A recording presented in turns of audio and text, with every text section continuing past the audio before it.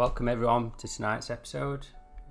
If you're watching live on YouTube, good on you. If you're listening to us on SoundCloud, also good on you. SoundCloud, Spotify even. Get in the chat, get the questions in. We have the usual gang here tonight. We've got Sammy, say hello. Hello everyone. We've got Tom. Evening. 大家好，同志们. Evening, Sammy. Evening, Tom. We've got Harrison. Hi guys, how's it going? Evening, Harrison as well. Yeah, I'm good, mate. Yourself? Very, very, very well. Yeah. Nice. Excellent. I'm glad to hear that. And Harrison wins best introduction this week for just his sheer politeness. Oh really? Yeah, just sheer. I appreciate that, Fran. Thank you. Sheer politeness. Yeah. Get in YouTube. Everybody get in YouTube. Get asking questions. Tom and Sammy are in the YouTube chat moderating things. Tonight's topics. What are they, boys? Does someone want to introduce the topics? Well, we've already seen what's been going on with Australia and China. Australia's whiny business. Oh yeah. Sorry for the pun. Australian wine. Yeah. Extra virgin Australian wine. Plus. Extra virgin wine. I think you're confusing two different products there, Tom, aren't you? I've never heard of... I'm just talking about how all Australians are virgins. It's got nothing to do with the wine. Oh, right. Well, this week, Brutal. basically we've seen how the Australian government has lost their shit after the Chinese foreign minister calling them out on their war crimes. Hold on. And You said war crime. You mean this, right? If you're looking at the screen, you'll be able to see part of the war crime that we're talking about. Yeah, only a little part. It might be a delay for you. This is one of like 30 odd cases, isn't it? 39. 39 cases. Okay, my bad. Sorry, There's 39. I'm going to turn that off because nobody wants to see that any longer. But there you go. Go on, Tom. Yeah, 39 confirmed cases of war crimes that are currently being investigated by The Hague. This is what we know of. And this is not currently counting all other instances of alleged war crimes against Australia or the coalition in Afghanistan. So this is specifically talking about 39 war crimes that we know for certain happened. Crazy. Not even like, so this is only the ones that have come to light and have been called out. Exactly, yeah. That's my point, yeah. Was there they came to light by an Australian soldier who blew the whistle, basically, he right? whistle blew them, yeah. And as I understand it, the Australian whistleblower is currently facing 50 years in prison for leaking military secrets.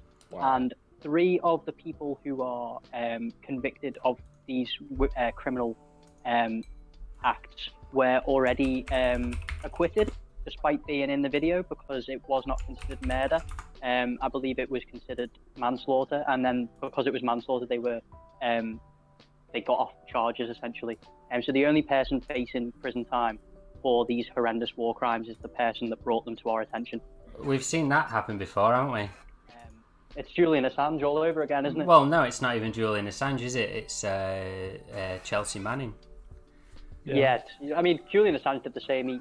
Well, they're tied together in the same case, aren't they? It. But it was Julian Assange wasn't a soldier, so No. He's not the military personnel. He was the journalist who it got leaked to.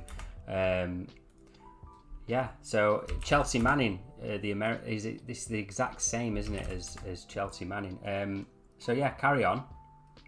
There's land for free for you. Pretty much all I'm aware of on the kind of general gist of it. Although I know for a fact that from the one video that I'm sure most of our viewers will have seen, you've got video footage of an Afghan soldier. I won't repeat his words because he uses words that could probably get us banned off YouTube. But when he executes the unarmed Afghanistani man, it's clear in the video that the man is only holding prayer beads, and the man that commits the war crime asks for permission to a dog handler. He says, "Should I drop this?" And then it's swear word. All right, yeah. Well, that's shocking. We'll get back to that. Let's carry on before we get bogged down in this story. Let's carry on going through what else we've got on tonight's show. What else was it, Sammy? Well, China has also launched a probe to the moon. Not a probe, but they've sent basically they sent a rocket to the moon to collect lunar rock samples and bring it back to Earth. China is the third country in history after the USSR and the US in doing so. So may I just say, a small step for a man, a giant leap for socialism. May I say, because now it's China after the USSR. This was an unmanned mission, though, right? So yeah, it was an unmanned mission. Yeah, a small step for automation. Could be, yeah. There you go. Also, a great leap forward for socialism. We don't go with the Yank terminology. We've got to use the Maoist era, sloganism. I think this also ties into China's nuclear fusion energy project, which we will touch on. Later. Okay, well, we've got an article on China's nuclear fusion attempts, so maybe we'll pull that up while we're talking about that as well. Yeah, perfect. Yeah, nice. A bit of self-promotion, right? Shameless plug. Yeah, shameless plug. So, was there anything else, Sammy? I'm pretty sure you wanted to announce something that you were... Let me announce that we are, in light of what's happening in India, the major developments in India, we are trying to organize an interview with Maitreyi. Maitreyi is an Indian journalist. He's been on the podcast here a couple of times in the past. He knows quite a lot. He's written quite a few articles for us as well, yeah? Maitreyi. Yeah. Oh, Maitreyi, sorry. Maitreyi, yeah. Maitreyi Bakal, yeah. He also writes for Global Times and such. So we are going to be, within the next few days, conducting an interview with him, just asking him about what's going on, the background, where he thinks this could lead to, all the things that everyone needs to know. Is this from outside of India? Is this the Stand with Farmers stuff? Yeah. Yeah, yes. It is. Awesome. All right. Well, we'll try and get. We'll see if Sabina wants to join in on that one as well, because the stream that we had them two on was groundbreaking. A Nepalese and Indian communist on the show at the same time, and nobody died. I think we did well. We built a bridge that day to sound like a hippie. We built a bridge, right? So let's get into the show first. Oh no! How did this get in here?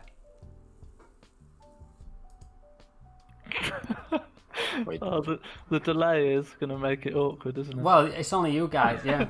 I can't see it either. I just see the mango. You'll see it in a minute. It's okay. It's kind of. We need to stop Jesus. this. Oh, you guys are rats.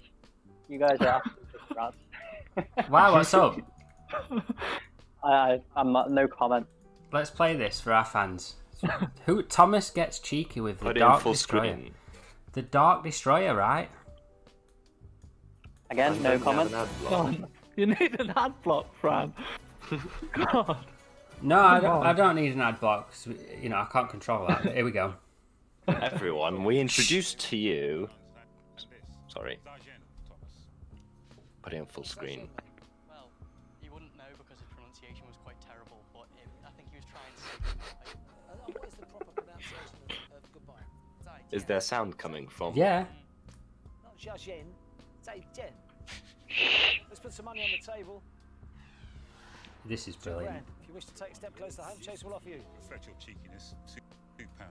Reflect your cheekiness. At £2. If you wish to take a step closer to home.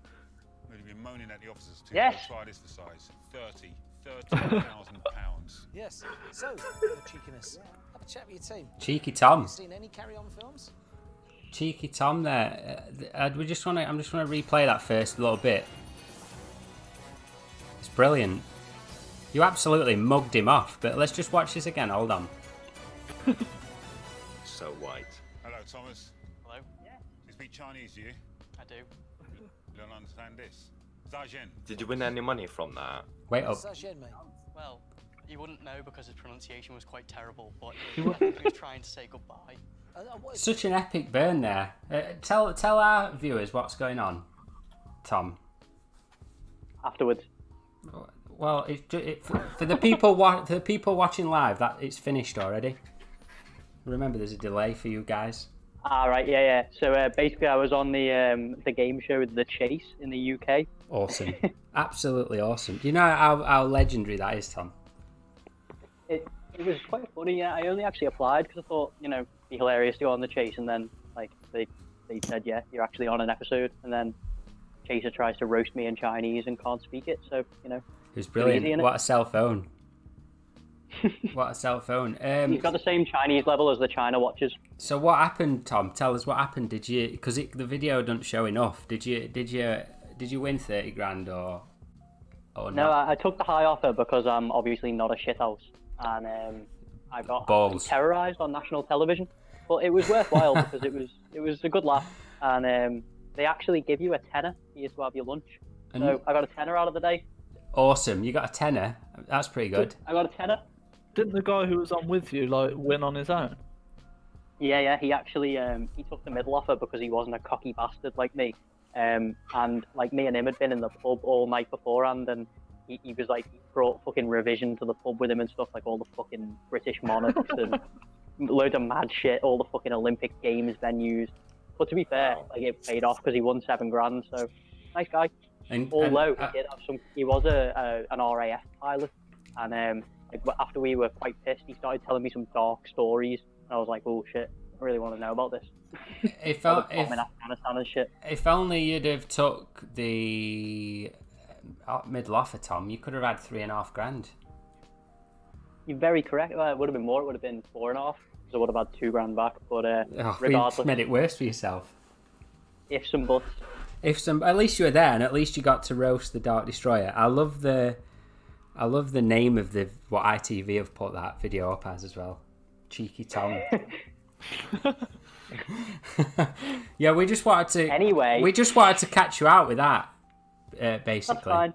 You know. So anyway, moving on. The first thing we're going to talk about tonight, before we get into the Australian war crimes, is the start of the story and why we've called the episode Australian Wine.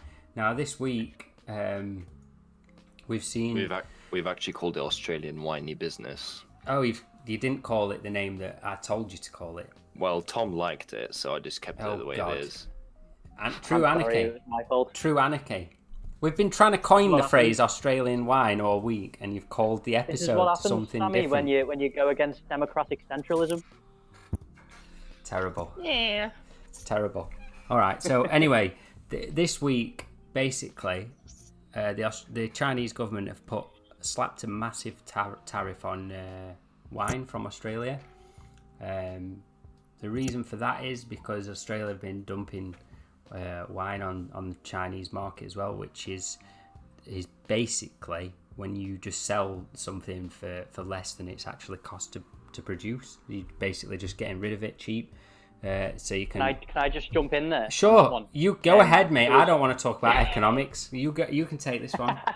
The dumping thing, like initially I thought it was just like one of China's kind of we're using this as a loophole to kind of just fuck Australia. But how it actually turns out, I did a bit of research into it, and what Australia does is they ship huge vats of wine. When I say huge vats, I mean like, the storage containers. Yeah, I've seen this picture. Containers. They just literally turn like a shipping container into like a wine swimming pool, and then.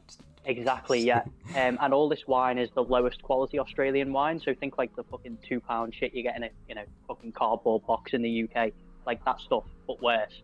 And then basically it all gets sent over to special factories in China that specialize in like kind of recycling bottles and putting wine into more expensive bottles. So obviously it's not just an Australian practice, because Chinese companies themselves are benefiting and are making money off it within China. But China's done this as a way to kind of hurt Australia and kind of curtail this not illegal alcohol business, but kind of bad alcohol business that's going on currently. So it's a positive thing, except unless you're Australian, basically. I mean, from what you're saying, I'm pretty sure I remember the Leave campaign for Brexit accusing the EU of doing similar things and like finding warehouses full of like just French butter that have been dumped and stuff like that. So it's the same, really, isn't it? It's like a snide tactic, isn't it, to keep to balance your books, basically, isn't it? Well, it's just a shaft in China essentially, because you're selling shit wine, and selling it to Chinese people as good wine. So it's if the guy in the pub comes down with a fucking bottle of wine and it's not real, you'd fucking sue the twat, wouldn't you? So you know what I mean? It's fair practice what China's doing in terms of putting this tariff on. Well, yeah, exactly. Protecting the integrity of the product at the end of the day, isn't it? So, China watchers have taken this tariff as some sort of like personal attack. Escalation of war. No, maybe not an escalation of war, Sammy. That's a bit far. But a personal attack is probably better, isn't it? They've took it personally, as if it's like China doing something. Oh, look, we're being bullied, sort of thing. They're definitely not being bullied. This happens. This is not the first time in history that a country's put a tariff on something, is it? Like, this is normal behaviour for the West, right? A few years ago, Trump was placing tariffs left, right, and centre, both on China and the EU. Exactly. And that used to negatively affect especially US soybean farmers. Okay, so this says here on the article we've got up, anti-dumping probe into Australian wine had been going on since August, when the China Alcoholic Drinks Association asked to protect the domestic wine industry and to check if imported Australian wines were being sold below fair prices. It is believed that the investigation, which was initially set to last for a year, may bring some results as soon as next week when the government reviews the questionnaire. So we didn't really think it would get to this stage, says Li Wei, the CEO of a Sydney-based Australian wine exporter and producer, Swan Wine Group. So, I mean, it seems like it's worse than first thought, really, doesn't it? That this dumping thing. Yeah, and I mean, like, China wouldn't have been doing this probe if it wasn't for Australia's fucking behaviour over the past year and a half, really. I mean, but would they? I think they would, wouldn't they? I think that's what China watchers want us to think, that if they weren't so harsh, if they had not been holding China to account so much, then this wouldn't have happened. But I think this still would have happened. It just wouldn't have made front page news. I think. Hold on, Sammy. Go on, Tom, because I did cut you off there. So go on, Tom. Finish what you're saying. I just wanted to say, like, the fact that if you've been to China, like, kind of there is a problem with what they call fake alcohol, and it's like it's always cheap, it's always shit, and it'll look like it's in a Budweiser bottle or a Budweiser can or whatever, and it just won't taste anything like it. This is a common thing throughout every Chinese city, Beijing, Shanghai, the smaller cities, and this is not just coming from Australia. It's a massive problem throughout the whole country. China knows this. Now, I don't know, because I'm not in the Politburo and I'm not a China watcher, but my personal opinion is China's looked at the situation with Australia. They've said, right, which way can we definitely fucking catch them out? We can catch them out on wine dumping, because every country fucking dumps wine into China.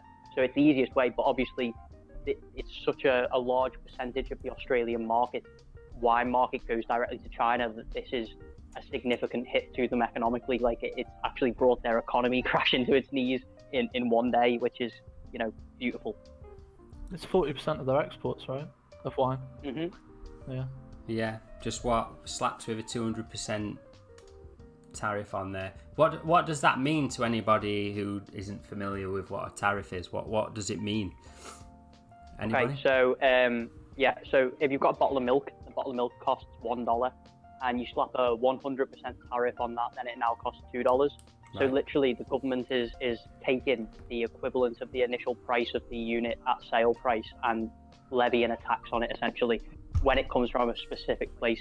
So if it was Chinese milk and Chinese milk was 50p, your own milk was £1, you would tariff Chinese milk at £1. So Chinese milk then costs £1.50, making your milk more competitive. Okay, right, okay. Makes perfect sense, doesn't it? So they've put a 200%, I think it's 210% nearly on most Australian brands, right? And then there's a couple that have managed to sneak underneath it, haven't they? It was 107% was the lowest, and 217% was the highest. And the lowest wine, the 107% tariff wine, I think we brought this up last week briefly, but it's such a hilarious story, I'm going to mention it again. Basically, it's a bottle of wine with a diplomat's face on the label. It's named after the diplomat. And this diplomat was a specifically friendly with China diplomat. He was a big friend of China. China loved him. He went over to China a lot. He really improved Australian-Sino relations. And then, like, so China's said here, it's very implicit what they're saying is that if you're friendly to China, you're not going to get tariffed anywhere near as much. Right. And they've done that through a wine bottle, which is, it's so clever because it gets the message across 100% without having to say the message verbally. Yeah, I mean, it's almost like trolling, isn't it? Oh, yeah. So let's carry on. Trolling. Let's just get through this article a bit more. So the Australian wine export industry concerns are growing. As the suspension would take effect on Friday, that's today. Swan Wine Group was amongst many exporters who reportedly received calls from Chinese customers for cancellations or suspension of wine orders. The CEO said he's very disappointed with the developments, but hopes Scott Morrison's government will manage to revive. I think he said this a bit too early. But Scott Morrison's government will manage to revive the bilateral ties that have reached a freezing point. Tension between... It's a bit worse than that now, but we'll get to that later. Tensions between Australia and its largest trading partner have been flaring for around 3 years after Canberra alleged that there was a growing Chinese influence on domestic affairs, a claim repeatedly denied by Beijing. I'm reading that and I'm thinking, why would anyone even want to influence Australia? Like, I mean, come on, it's like Australia. You don't think that. So thinking a little bit too highly of yourself, isn't it? In 2018, the Australian government added fuel to the fire as it banned China's Huawei and ZTE from the country's 5G rollout. The most recent escalation happened when Australia pushed for an international inquiry into the origins of the coronavirus outbreak in April. So did Australia just do the old China virus thing? We want to investigate it. I mean, I welcome an international inquiry into the origins of coronavirus if it's conducted by like actual scientists, because they'll find that the origin wasn't China. But I mean, if Australia want to play this card, then go ahead. They'll probably find out that the origin is like Australia's puppet master. I'm not. Yeah. The thing is, like, you would just wonder why would Australia, a country that heavily relies on ties and peaceful cooperation with China, why would they pull off these such moves and just toe the line of the United States? I mean, like, when it comes to... Yeah, go ahead, Tom. No, hold on. Sammy, you finish what you were going to say first. Go on. No, it's just a continuation of the same point, really. Like, where these times, being a US ally, such as, like, Britain and especially Australia, you're shooting yourself in the foot. Oh. I mean, even Britain are falling away from the US, aren't they, at the minute? But go on, Tom. Yeah, I was just going to kind of, maybe not answer, but kind of give a bit of an answer to your question there, Sammy. Basically, how Australia's always worked, as many people know, it's always been a colony of Britain, and then it went from being a colony of Britain to a Commonwealth country. And basically, at the time it went to becoming a Commonwealth country, Britain lost its position as the global sea power. Now, the global sea power is responsible for defending trade routes from piracy, from any other various different kind of maritime crime or issue. So that decision fell to the UK for nearly 500 years during the period of the British Empire's supremacy. Then that fell, and then America became the global sea power following World War II. Now, Australia pivoted back towards America, and they've been able to maintain really healthy relations with China, because China's always been their majority trade partner. Hold on, Tom. Everything. While you're on this train of thought, was Australia not, after it got independence from Britain and joined the Commonwealth and all this, did it not get? Did the United States not give them an old coup in the 70s? I'm pretty sure they did. I don't know if you've... Yeah, I don't know anything about this, to be perfectly honest. I know it happened, yes, because we've talked with Temmer about it.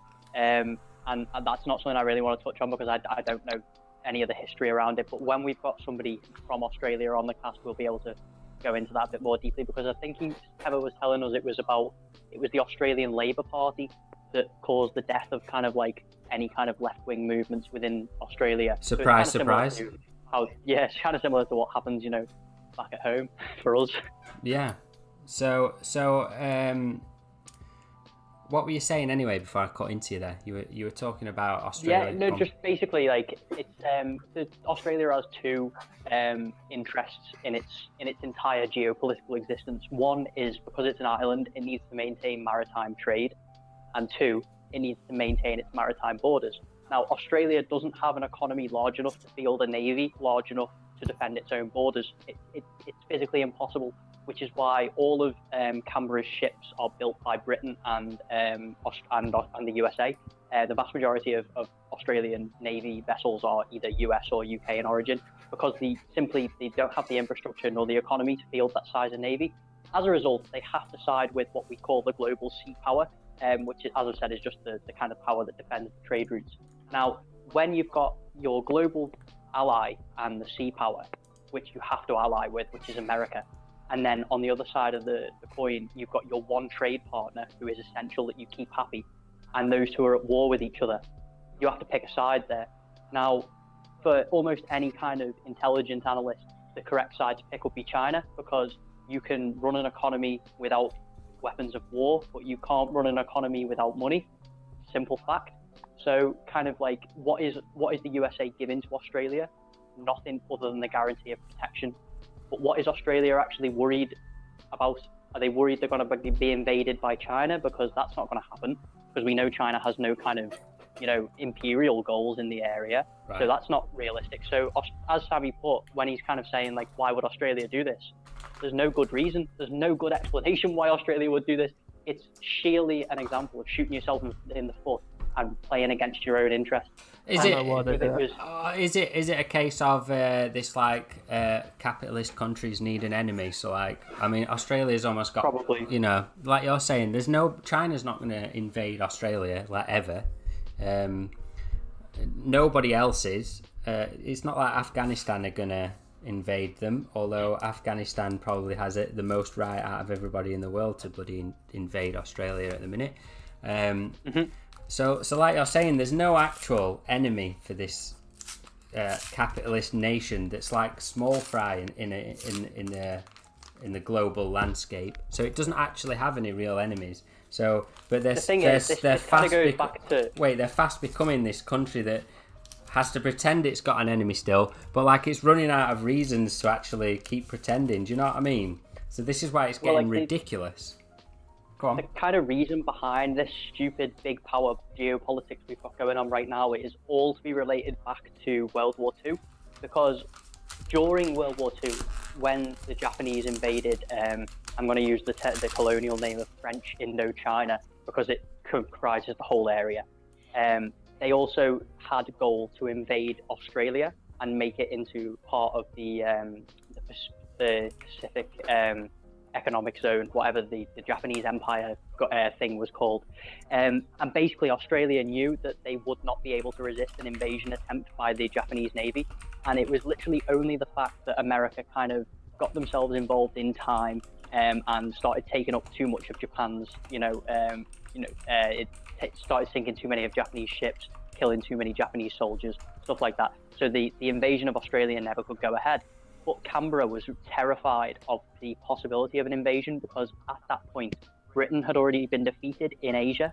The Japanese had taken Hong Kong from the British. They'd taken Taipei and from the Chinese. Like there was no one to defend Australia within that sphere at the time.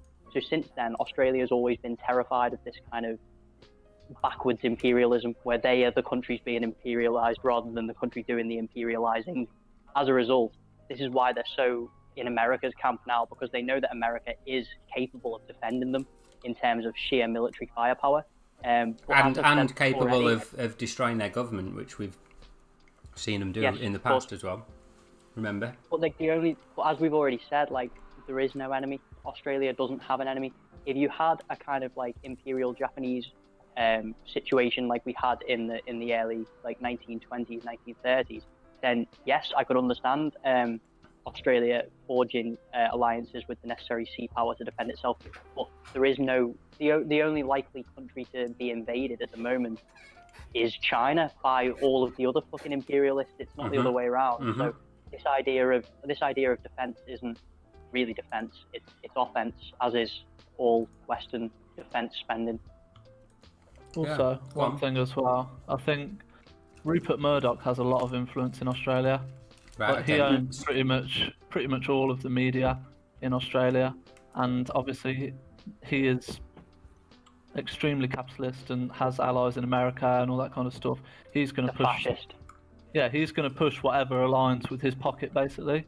And he's extremely anti-China. It's kind of he obviously owns Fox News as well in America, and he's responsible for a lot of that kind of disgusting right-wing rhetoric. So I think that also plays quite a big part of it, because he is, as much as I hate to say it, he is an extremely kind of influential figure in the West. In terms you're of right, elections you're and all right. that kind of stuff. I mean, he's the guy who got Tony Blair elected, isn't he? Exactly. That And was he's the only guy who's time pretty that the much Sun- just got Joe Biden elected. So Yeah, that was the only time the Sun ever supported Labour, and they he broke up a won bit. the there. election. I think they ran a headline which said it was the Sun what won it, or something. Because basically every time the Sun went with a political party, they ended up winning. So yeah, he's just a twat. But has the Sun But then- ever gone? Sorry, Ned, it's hot topic. Go on. No, go on, Tommy. Yeah. Sorry. Yeah. I just want to ask: has the Sun ever gone with Labour after Tony? Like after? No. No, No. no. And that Alright. says a Don't be lot, silly. doesn't it? Indeed, yeah. Maybe it will. thing is- Maybe it will this time with Keir Starmer. It but could do. no. It could do. Go on, Tom. Anyway. Possibly. The Sun, and Rupert Murdoch in general, I think this is actually a little bit of a good point to talk about, because Rupert Murdoch is possibly one of the most evil men in the West. People who don't know, I come from a place in England called Liverpool, and we had a big situation in the 80s whereby our football team and our Liverpool supporters went to France City, actually, to Sheffield, and basically went to play. Was it Sheffield Wednesday, Fran? Yes. No, they went to It play was, Notts yeah. Forest, No. but it was at the Hillsborough, Sheffield Wednesday's ground, wasn't it?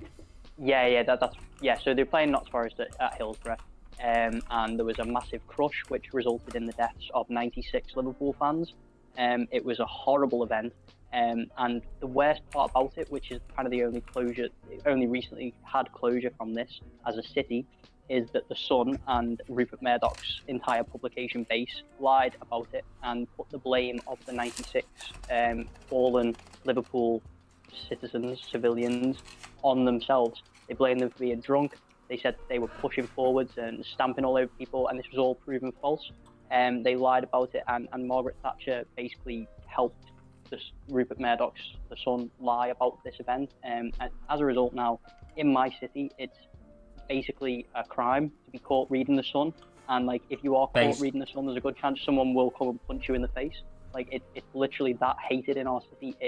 You cannot find it in shops. They don't sell Rupert Murdoch papers in Liverpool because of this. Do people have now Sky this man TV though? Yes.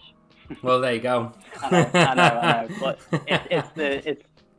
it's one of them, isn't it? People don't think, do they? I mean, it's a start, I guess, isn't it? It's good enough that they are actually boycotting this paper, and it's the only paper that's always left stacked up at the end of a night in Liverpool shops as well. Like, if there are shops that do sell it. Hang on. Hold on. It was legally. Hold on. I've got a top tip for anybody who lives in a place where Murdoch papers are sold, because he's probably got other papers in other countries. Just get another paper and cover the pile up.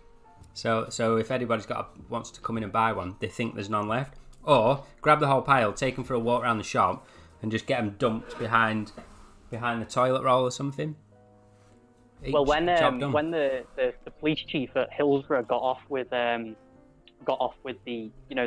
thing that the criminal prosecution essentially a couple of years ago, in Liverpool a new campaign was started called Total Eclipse of the Sun, and basically it was just a load of random Scousers. Scousers are people from Liverpool, sorry, people who don't know that, who basically went around the city picking up, as Fran said, piles of the Sun and just hiding them. Total Eclipse of the Sun. So they go in fridges, they go in freezers, they go in. It was just everywhere. So you just find piles of the sun tucked away underneath fridges. It was great. Nice. I mean, it's just we don't stand for that hateful rag in our city. Right, and I mean, that's kind of what is what China are doing as well, in a way. It's this defiance, isn't it? The defiant part is the main point of what you're saying. It's this defiance against Western media, Western economic techniques like dumping wine, Western politicians moaning and bleating. Western regime technique, Western, the way that Westerners are all opinion and not fact, and that is all coming to a head at the minute, isn't it? And that's what we're seeing with this Australian wine thing. Sammy, go on. I was just going to say, speaking of defiance and fighting back, I'm pretty sure everyone has seen, or most of us have seen, what was his name? Chen Weihua. No, Yeah, we're not Weihua. got to that section yet. Well, we'll come to that. First of all, we're going through this chronologically, so you might be able to see on the stream now. Tom, you say his name, because you're the one who's fluent in Chinese. I'm just AFK a 1 second. Sorry. The spokesman for the foreign ministry. Okay, so this guy is called Zhao Zhao Lijian. Yeah, he's as Fran just said, the spokesman for the foreign ministry, and he is the #1 fucking king of China. He's a fucking legend. Well, he is this week, He's the right? new emperor. All right. Yeah. So this week he, like we were talking about at the start of the show, this Australian war crimes. The reason why they're in the news at the minute, they were released about a couple of months ago, weren't they? But there's a court case, like you said, for the whistleblower right now.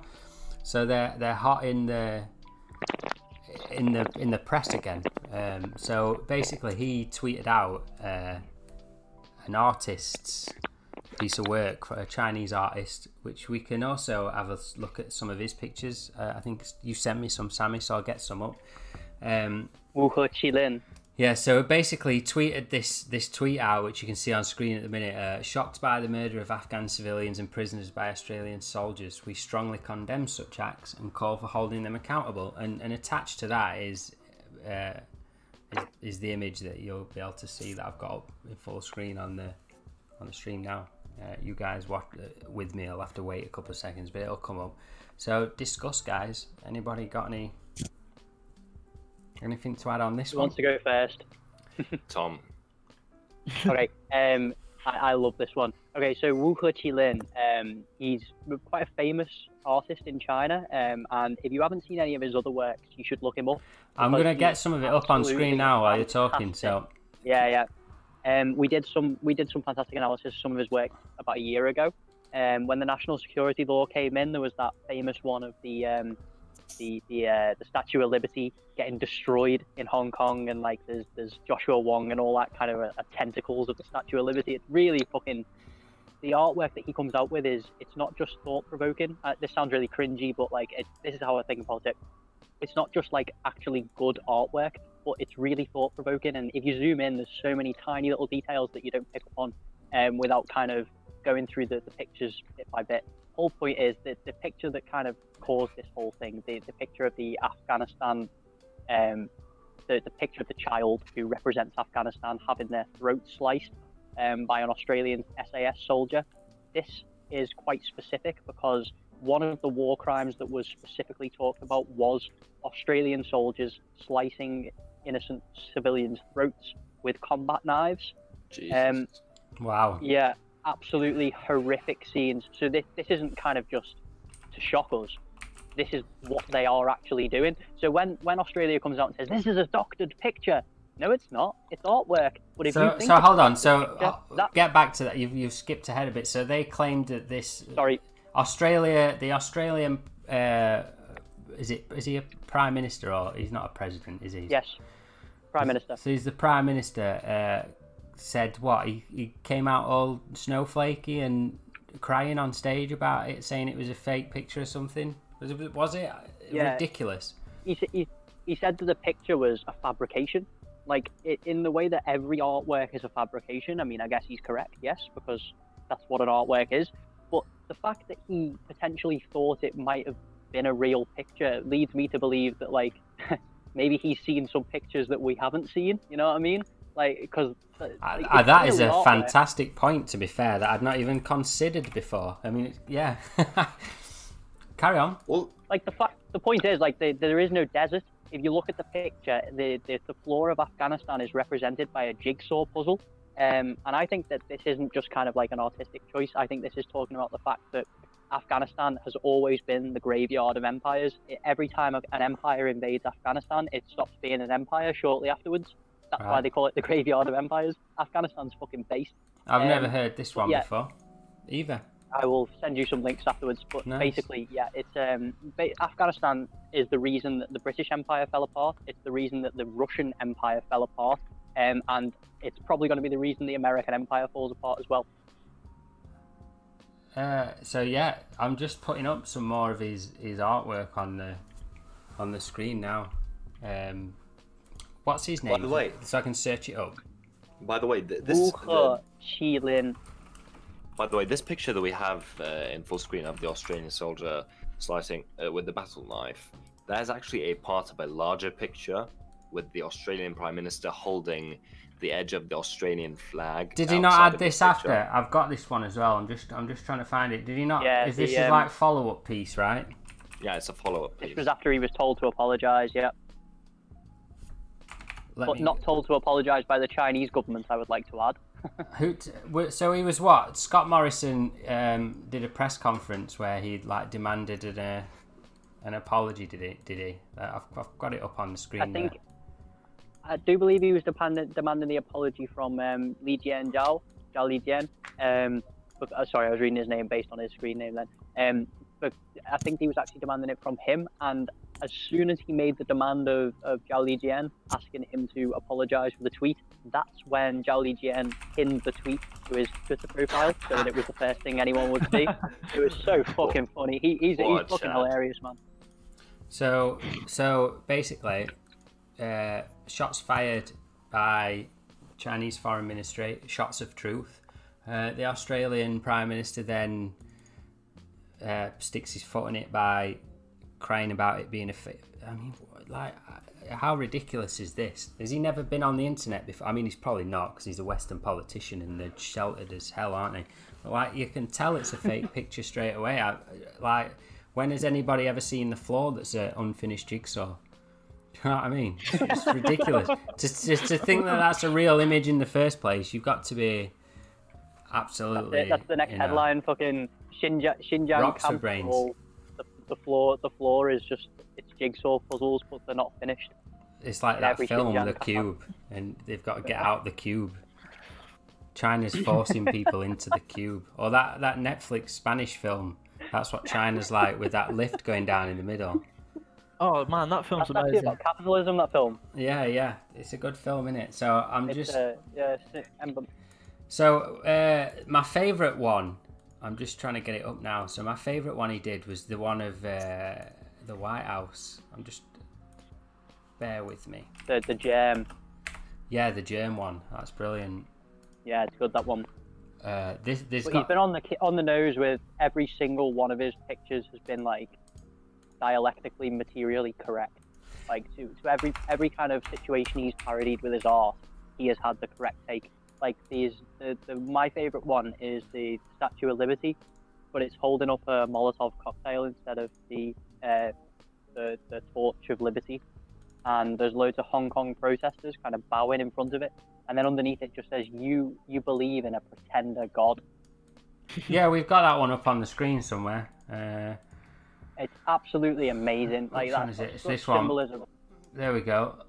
Let's bring that one up. There you go. That should hang in the fucking Louvre. I mean, it's a bit gruesome. Amazing. They're like in some sort of stomach or something. Yeah. Is it caught up for you guys yet? Man, you should share your screen on Discord. I'm not sharing my screen with you, Sammy, whatsoever. Don't trust you. Right, so the virus one. The virus one. I've got that one up at the minute. We were talking about this one the other day. This one's got loads of little hints and tricks to it, hasn't it? Like, you've got 5 dogs for the 5 eyes. Mike Pompeo there painting up the coronavirus with the China flag. They're making it out of like what looks like pizza boxes or something. You've got is it Clorox or whatever it was called? You've got bleach, the bleach that Trump was recommending to people to inject. Clean your... I just love these hidden hints in the pictures. Exactly, and then you've got a golf club there next to the door. Look, because Trump can't wait to get off to play some golf. And then one of our contributors was telling us that William. Sorry, I just saw William in the chat. Unfinished jigsaws are notorious war zones. I don't know why. Anyway, so apparently the book that the dogs got in front of Trump is that Wuhan Diaries propaganda that got written about. If anybody's unfamiliar with that, it was like some traitorous author from China who was writing some American propaganda that was meant to be a diary of being locked down in Wuhan and how oppressed she was and all this. So that's the book. That's the book there. So to prove that the virus came from China. And I like how the British dog's got a football in front of it. Oh, yeah. I do like that. I'm guessing that the nodding or waving cat is like representative of China's surveillance or something as well.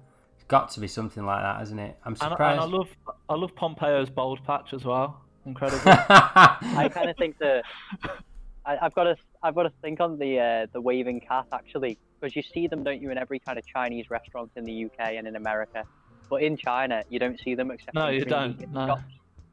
Like, so the point is, like, it's kind of, I think that's kind of my critical opinion on that is that it's kind of a take on how people, all these China watchers say they know so much about China, they've got all these Chinese artifacts in their homes, but in reality it's all just Western bullshit.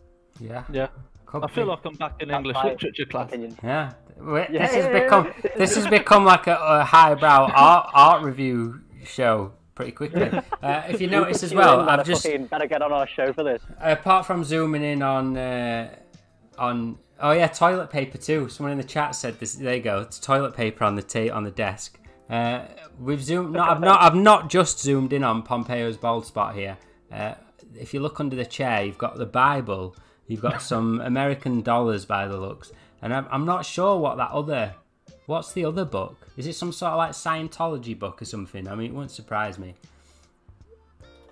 What does it say? It doesn't say. We can't zoom in enough to get what it says. It's kind of like an impression of what. And the other dog. Well, I think maybe that's just kind of saying, like, you know, you don't read books. You just prop them up with their chairs. Well, it's what's propping up. It's what's propping up the US or Pompeo, isn't it? Which is religion, money, and what cults? Pretending to read books. Yeah, pretending to read books.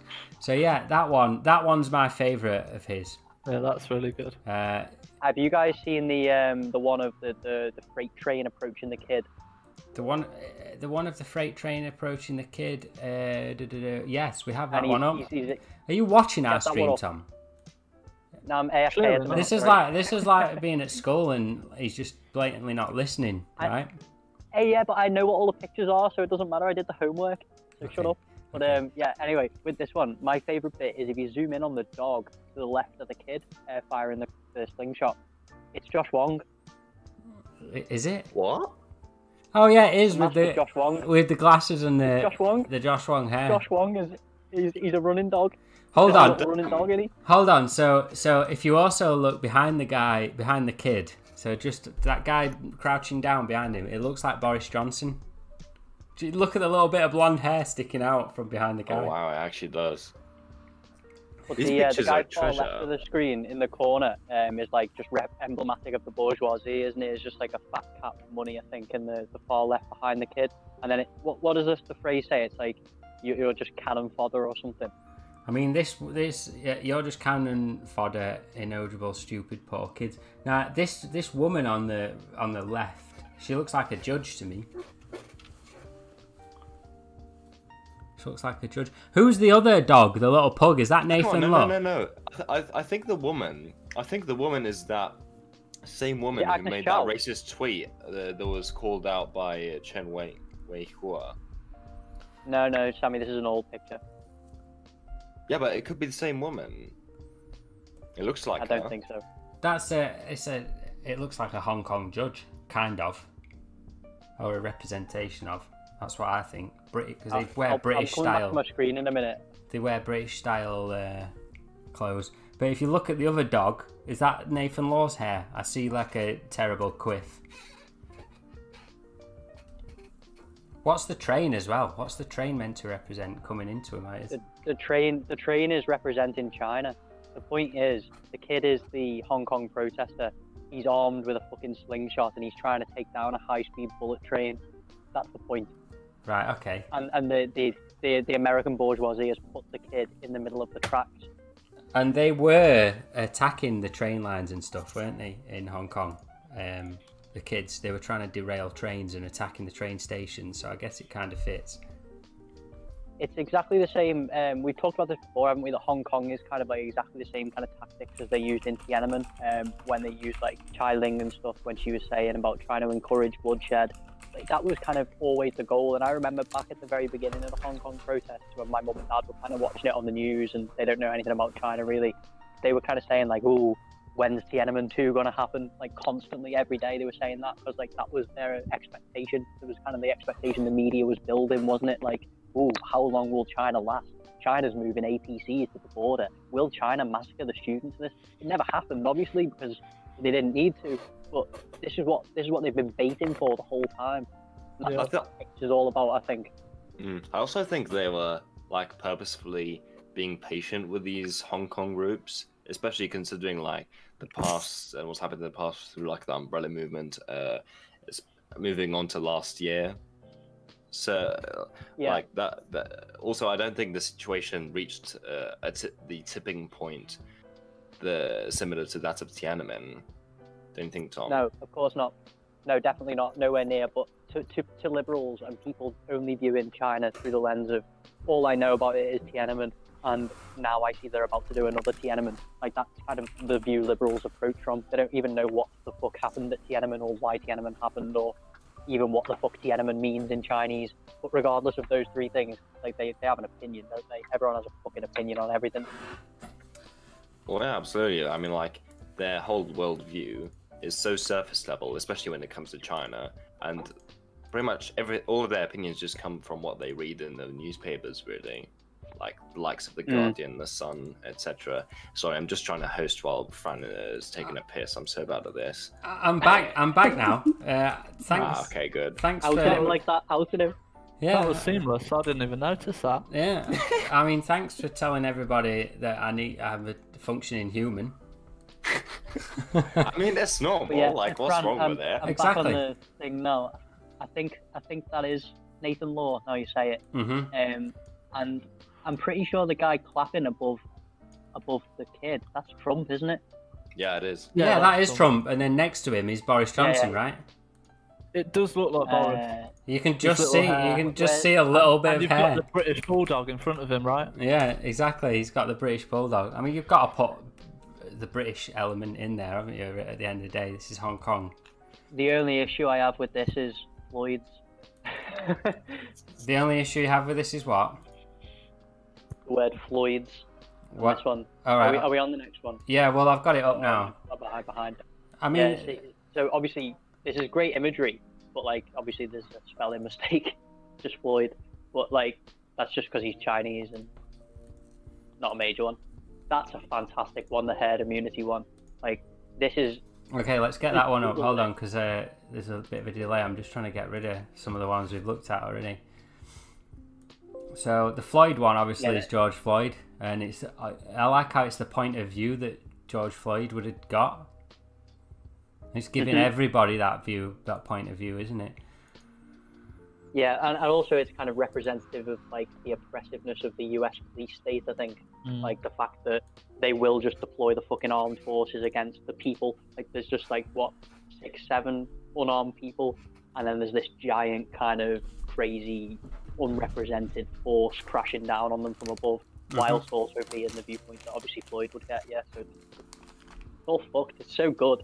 So this one's is fucking this is brutal, the herd immunity one about obviously Britain or some sort So of obviously the fucking like the gladiators represent the corona mask. It's like the plague doctor mask, isn't it? And then the mace is kind of like the COVID-19 germ. Well, you've which got helps it's smash all it's, the elderly people to death. it's actually a Five Eyes flag, isn't it? If you look, because look at the emperors there, the Five Eyes leaders. You've got Trump, Boris, Scott Morrison, Trudeau, and and Jacinda. and that bitch, whatever her name Jacinda. is. Yeah, Jacinda Ardern. Yeah, She's terrible. yeah. The Liberals' Like, I favourite, like aren't you? I like that fascist flag they've created to amalgamate it all together, just kind of like a US UK kind of story. It's got like, you've got British if you look British up, Union of if you look Fascism vibes, yeah. is it? Well, to me it has. No, It's got the vibe. It's not, Yeah. but yeah, I get the vibe. See what you mean? But if you look above the leaders, you see their actual flags there represented. See, it's like UK one but this is clearly representing the American Empire, not the USA, the American Empire, isn't it? It's a mix. You can see all the combinations of the Five Eye flags and and then there's another version of it to the left behind the obelisk. You see as well, like where it's a more British centered one, and then you've got like kind of the American eagle in the banners next to the leaders, but it's also kind of like the fascist German eagle. See that? Mm-hmm. Well, it's a fascism and Rome kind of go hand in hand, don't they? That's why you get all those like traditionalist Twitter accounts that go on about architecture and have got a picture of like a statue, a white like marble statue as their profile picture. It's like go hand in hand with fascism, don't they? These values of like let's go back to this is what we lost kind of thing, isn't it? That's what it is. But I've just noticed as well, like if you look at the actual hand signals that the leaders are giving, that represents their coronavirus response. Trump's giving a double thumbs down, so let everyone die. Boris is giving a single thumbs down because he doesn't give as much of a shit. Then you've got Scott Morrison giving the half and half symbol, and then you've got the Canadian and the New Zealand leaders, like their hands aren't up because their coronavirus responses weren't too bad in relativity to the other Five Eyes. Don't they make out that as Williams just said in the chat there, I'm just really fascinated with Nazi Germany and the Roman Empire. It's always the case with them sort of people, right? See, William knows. But doesn't New Zealand get like held up as one of the best examples as well of dealing with the coronavirus? It's kind of a liberal's paradise, isn't it, at the minute, New Zealand? While completely ignoring While Vietnam. we're talking about this, I'm gonna do a Google search and see how many actual cases they had. Continue talking. I know they sort of celebrated coming out of lockdown, didn't they? Okay, so New Zealand had 2,069 cases and 25 deaths. Yeah. Right. I mean that's good. It's a good response. It's good, but They did do good. like considering how isolated they are, it's not that good.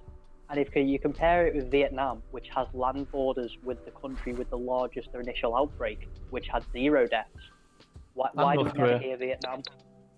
Yeah, but no one's going to ever talk about North Korea, are they? But Vietnam's a bit more.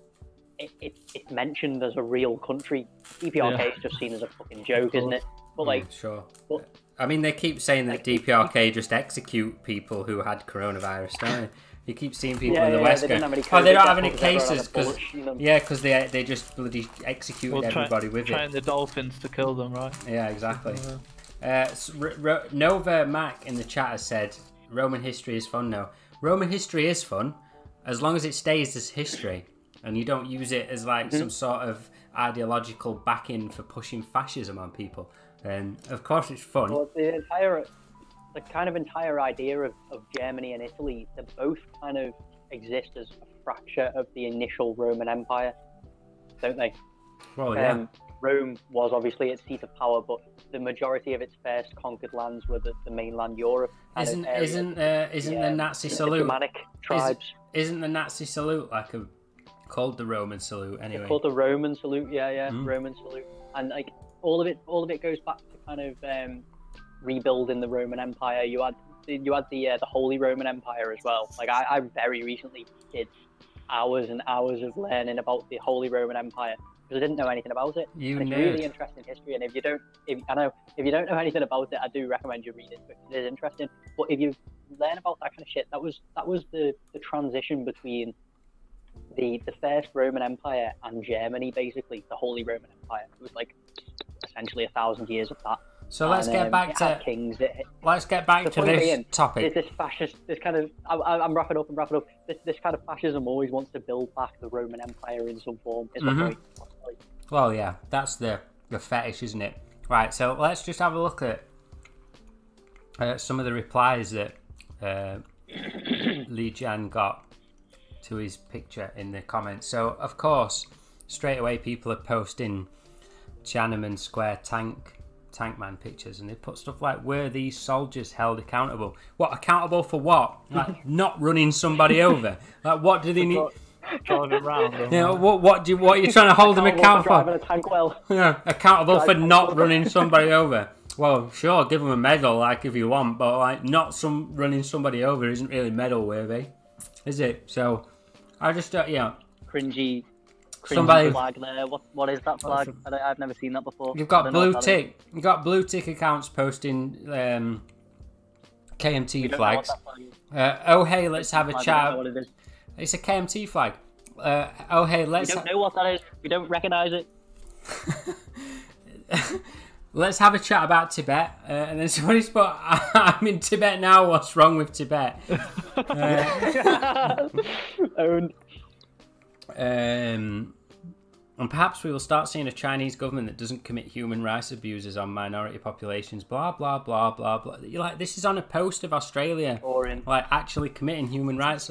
How blindsided are Western? Oh Jesus Christ! His username is Afghanistan Solar as well. All right, but what's going on? How do you say massacre in Chinese? And then a picture of and then a video of, look, the tanks not running somebody over.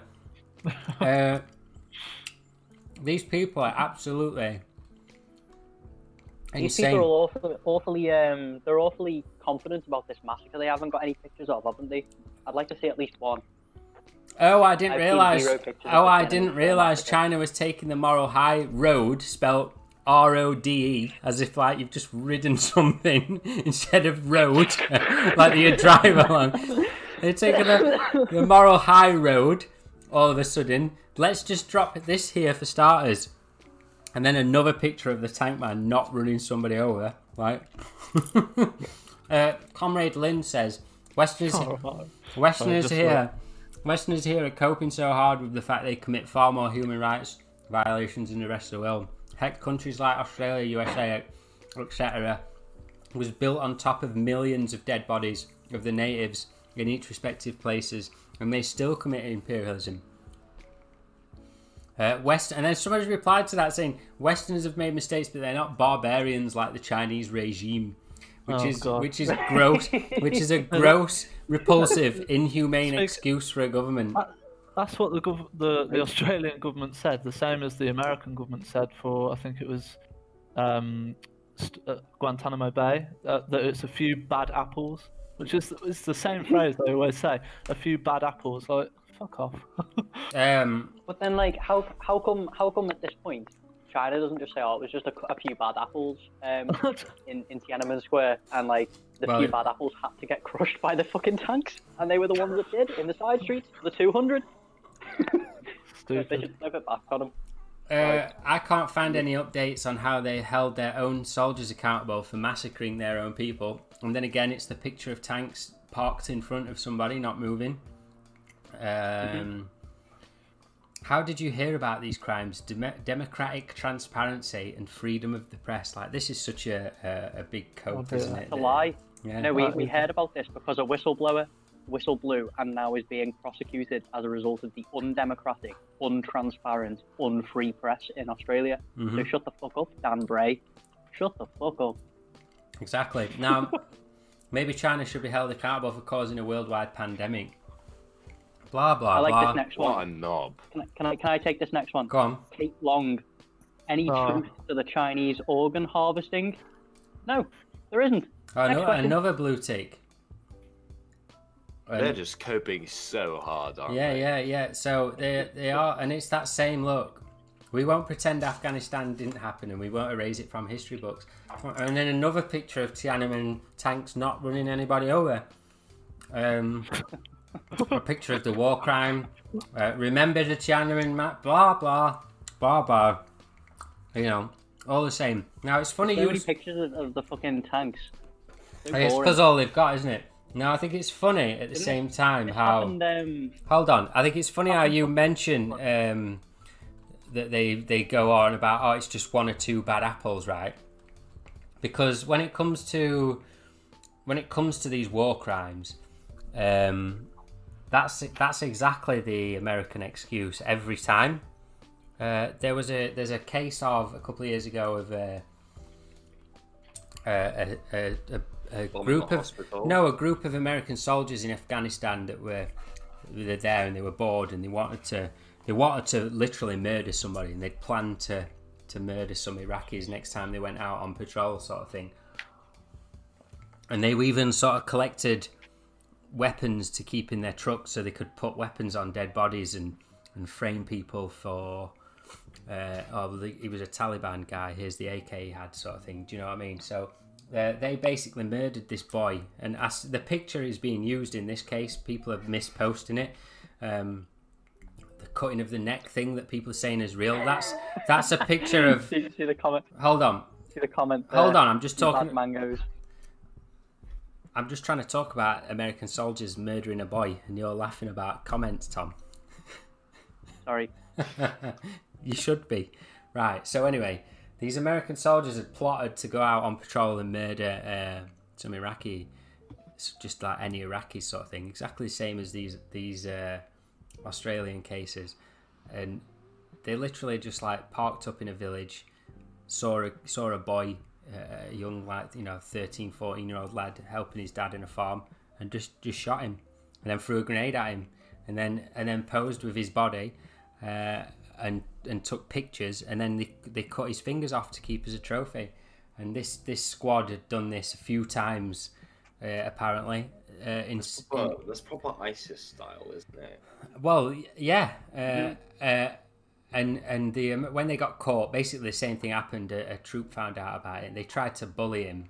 They tried to bully this fellow soldier. They beat him up on the base because he found out about it all. And told him to never talk about it. But he ended up telling like his superiors about what they'd done, and they literally did what you said, Tom. That it had to be investigated and make out that they were just a few bad apples, sort of thing. If you go on Rolling Stone and search like, if you search like Afghanistan American war crimes, you'll see the articles, and there's some horrific pictures that they took at the time. So this is not, Australia are not alone in this. They're just following their puppet masters, basically. But this just a few bad apples thing. It's not just exclusive to their war crimes, is it? They use it every time their police kill somebody. The George Floyd's fucking killer was just a bad apple. Mm-hmm. The three guys that stood on were just bad apples. Every time they have a school shooting, it's never the Society of Gun Ownership that's at fault. It's just a few bad apples, just a few mentally ill apples, usually in the case of school shooters. Like they always just use this trope to excuse every single one of their crimes that they do to themselves, to their own citizens, individualism, or imperialistically abroad as well. Yeah, it's pure individualism, isn't it? It's fucking sickening. Like this is what needs to be curtailed. This individual freedom mindset that people have, because it's this that drives almost every problem we have. These kids are going over to Afghanistan. They want to play Call of Duty. I can just go and shoot kids now, and they know that fucking America is going to invade The Hague if The Hague tries to try American soldiers for war crimes. That's common knowledge. So they know they can get away with war crimes. What's the incentive not to do war crimes when you know your government is the most powerful fascist on the world? I've just noticed something about this artwork that I'd not noticed until now. This flag artwork.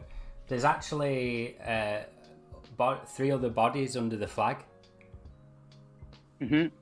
I'd not noticed that. I thought it was just Yeah, like a curled up flag, but there's actually 3 other bodies hidden underneath it, isn't there? Oh yeah. As Sammy's pointed out, it was continued later on in another picture. Can you get the other picture up? Follow up? Yes, I can. Because that one actually, it shows you Scott Morrison pulling the flag with one hand as though he's covering the bodies up. It really takes on a new kind of dimension when you see it from the perspective of the second picture. It's up on the screen now for the stream. That slogan as well, "Do not be afraid, we are coming to bring you peace." It's so true, isn't it? It's what America always says before it sends its vassals into devastated Anybody who country. can remember the Iraq War, Afghanistan War, and the start of it in 2001 and stuff. I mean, America went there because of 9/11, right?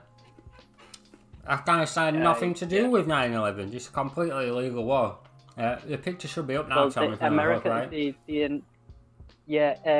You see Scott Morrison pulling the flag over the corpses of Afghanis. There's further Afghanis in the background, and then if you look beyond that, there's war crimes being committed by Afghanis as the picture's going on. You see them shooting an unarmed civilian in the shooting an Afghani. Is that not the Taliban at the top? No, it's meant to represent Australian soldiers. But he's got a no. That's a Russian gun, right? That's an AK that the guy's got. Let me just go full screen. That's a Taliban fighter shooting at an Afghanistani. Oh, they funded them, didn't they? Yeah, exactly. That's the war that they've left behind, isn't it? That looks like right. Yeah. That looks like a Russian weapon to me, which we know the Taliban use, right? Yeah, the media are completely ignoring what's going on behind them, which is that extremists are murdering people as well. And Scott Morrison's pointing at the kid. The kid is obviously Wu He Qilin. Is it Wu He Qilin or is it Zhao Lijian? I don't know who the kid is meant to represent there. Maybe it's the artist making this. Or Wu just He Qilin. Yeah, because I suppose he's drawing something. He's like a child in response to the massive wave of shit that he's getting from like international politicians and stuff. And he's just an artist. He's a nobody in terms of political influence, and he's riled up the likes of Scott Morrison. I think maybe that's what he's kind of getting at. And he's saying like, I am but a child, but I'm making the media look at me instead of the war crimes. Right. So, this original image of the flag was the first example of China flexing its muscles this week, wasn't it? So it sort of set off a bit of a trend, which is a tide is turning online, and especially on Twitter, and in regards to fighting back against this stuff, because the way Australia have acted, firstly to this the wine thing, which is to whine, and then literally like a day later, this picture being posted on Twitter, and then Australia demanding apologies, and literally the whole of Australia is standing with the Prime Minister and moaning on this picture. I find that very strange. Now, if this was America, you would see at least quite a lot of Americans speaking out about American war crimes, right? But it's so weird to see even seeing Australian like liberals back the Australian government on this and demanding an apology from China, and we're just being bullied by China, etc., etc. So, liberals are fascists. Yeah, sure, but liberals, take the side of the left, so they have to do both sides, and they're not doing both sides in this case. That's what I'm trying to get at. I get what you mean, yeah. Yeah. So moving on, we've got the tweet that Chen Weihua posted. It's just loading up on the screen now. Love this. Yeah, this has made quite the splash. This made my day. It made my day. It was honestly made my fucking day when I saw this. I was just scrolling through Twitter, and I think I saw it within like 12 minutes of it being posted, and it only had like 5 or 10 likes or something. We and I just was scroll up a little oh my bit so God. you can see what he's replying to. Yeah, get the initial tweet up. So, Senator Marsha Blackburn, who I have no clue who she is. I have no clue who these... Republican racist. Yeah, it's just some random American Karen to me. I don't need to know her name. She's apparently someone from Tennessee, which I don't really know much about Tennessee, but I think it's like a swamp or something where racists live in the USA. So she's tweeted out, China has a 5,000 year history of cheating, stealing. Some things will never change. Well, throwing shade at China. And then Chen Weihua. Am I saying it right, Tom? Yeah, Chen Weihua. Chen Weihua, who is the China Daily EU Bureau chief columnist. So basically, he's a journalist who works for China Daily. Just tweets the word bitch back at her, which has 54,000 likes and It's a ratio. and 10,000 retweets. I mean, this is the fight back that we're talking about. I mean, it's almost like enough whining. Just go into attack mode now, isn't it? Well, not even attack mode, but just call them out. So this is just defend yourself properly. Yeah, exactly. Just defend yourself properly. That's right. Because remember, she's the one who's put the first tweet out, isn't she? Chow Collective made a meme about this, didn't they, as well, which is funny. For all those China watchers who go out, it's not the Chinese people I don't like. It's just the CPC I don't like. It's the government. Tweets like this completely prove that you just hate Chinese people and you're nothing but a fucking racist, and the hatred of communism is just bolted on top of that. I mean, I wouldn't expect much more from an American to not be racist. That's expecting a little bit too much, isn't it? But there you go. She clearly doesn't care about Chinese people and just hates the CPC, or she won't be talking about 5,000 years of Chinese people being cheating and stealing. Now, just imagine, Tom, before you set off, that she tweeted out, Jewish people have a 5,000 year history of cheating and stealing. Some things never change. Now, if she tweeted that out, what would she sound like? A Nazi. Exactly. Now, Tom, please go on. This was not the. I don't know whether we've got the other ones queued up, Fran, but this wasn't the only tweet Mr. Weihua made on the. All right, let's find him because I don't have the next one queued up, but I can find it. It's okay. I've got Sabina actually made a fantastic meme of it. It got hundreds of retweets. I'm just getting Sabina's profile up. I'll send it to you on Discord to get up because. What's her Twitter handle? Tell me, I'll search for it now because I have to do it through the stream browser. Oh, at comrade_Sabina. Free shout out, everyone. Follow Sabina. She's one of our contributors and she's great. Okay, so this is something she posted, right? Is it? Yeah, 19 hours ago it's tweeted. I just couldn't help had to make this. Where's she at? Okay, I just couldn't help. I had to make this. Okay, let's get her original one up. Obviously, she's made this meme herself, and it is hilarious. So and it also covers the other 3 tweets that Mr. Chen Weihua. All right, you talk us through these. I need them up for. You've got it up. I think. Oh yeah, sorry, I'm behind by 10 seconds. Oh, yeah. So the first one is obviously the bitch response. The second one, he said again, "This is the most racist and ignorant U.S. senator I've ever seen. A lifetime bitch." So he just doubled down. I think this was after he was told to apologise by like loads of liberals. And then the third one, which is even the best one of all, fucking Marco Rubio comes out of wherever the fuck he's we've got that one up. We've got that one, but okay. Yeah. I did queue that one up, so I'm not half sleeping. All right, okay. Do you want to? No, we'll keep it up on in meme form. Meme form's better, right? The memes. Yeah, the meme form's very better. Yeah. So Marco Rubio says, "Meet the China Daily EU bureau chief," and then the screenshot of him saying Marsha Blackburn, bitch, which is just hilarious. And then Jen has just fucking replied to it saying, "Hi Marco, this is an understatement. She is much worse than that." So it's just, I mean, what Western media refers to this as is wolf warrior diplomacy. I've just seen Chinese. I've just seen the meme about that as well. Let's get that up while we're talking. Is that Zhao Lijian who posted that, or was that Hu Shijin? No, it was made by Theo Fletcher on Twitter. Made this meme a few weeks ago, right? Yeah.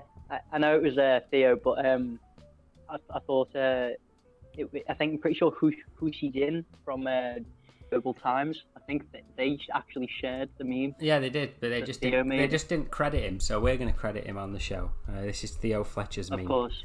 But yeah, it's up on the screen now. Yeah. Yeah. So this. I want you and Harrison to perform it. Okay, Harrison, do you want to be China or America? Wait, one of us. We can't do the China voice, can we? You don't have to do Don't do a Chinese voice. Just do it in English. Okay, I'll be America then. Right, I won't do an accent, but I'll say it in Chinese then. All right then. Okay, I'll be America. Wait, I was gonna do an American. I can't do an American accent. How do I do that? All right, be an American that's from Birmingham, Alabama. Fuck you, man. Yeah. All right, wait. Fuck you. That was brilliant. You went full Boston. That's sick. I love it. Was that? Right, I was trying to do like New York. Come on. Fuck you. Run down. Fuck you. Yeah, be war. Fuck you. Yeah, Leah. Gundi the ma the dana. Go with that. Fuck you is quite hard to translate into Chinese, by the way, if you didn't tell. Bit of an ad lib. Wolf Warrior Diplomacy. Oh my god. Wolf Warrior Diplomacy. Oh my god. You sounded like the Godfather or something at the end. That was brilliant. I can't do accents at all. That was brilliant. Harrison, I don't think we're ever. I was there. I seriously, I don't think me and you were ever going to get into any kind of acting job to make. But now like, get me I my enjoyed coffee. It was brilliant. I was there. So, Samira Khan as well with a highlight, the highlight of 2020, and she's put the same. This is the most racist. This is the most racist and ignorant U.S. senator I have seen. Chen, if she's the most racist and ignorant U.S. senator you've seen, you've got a long way to go.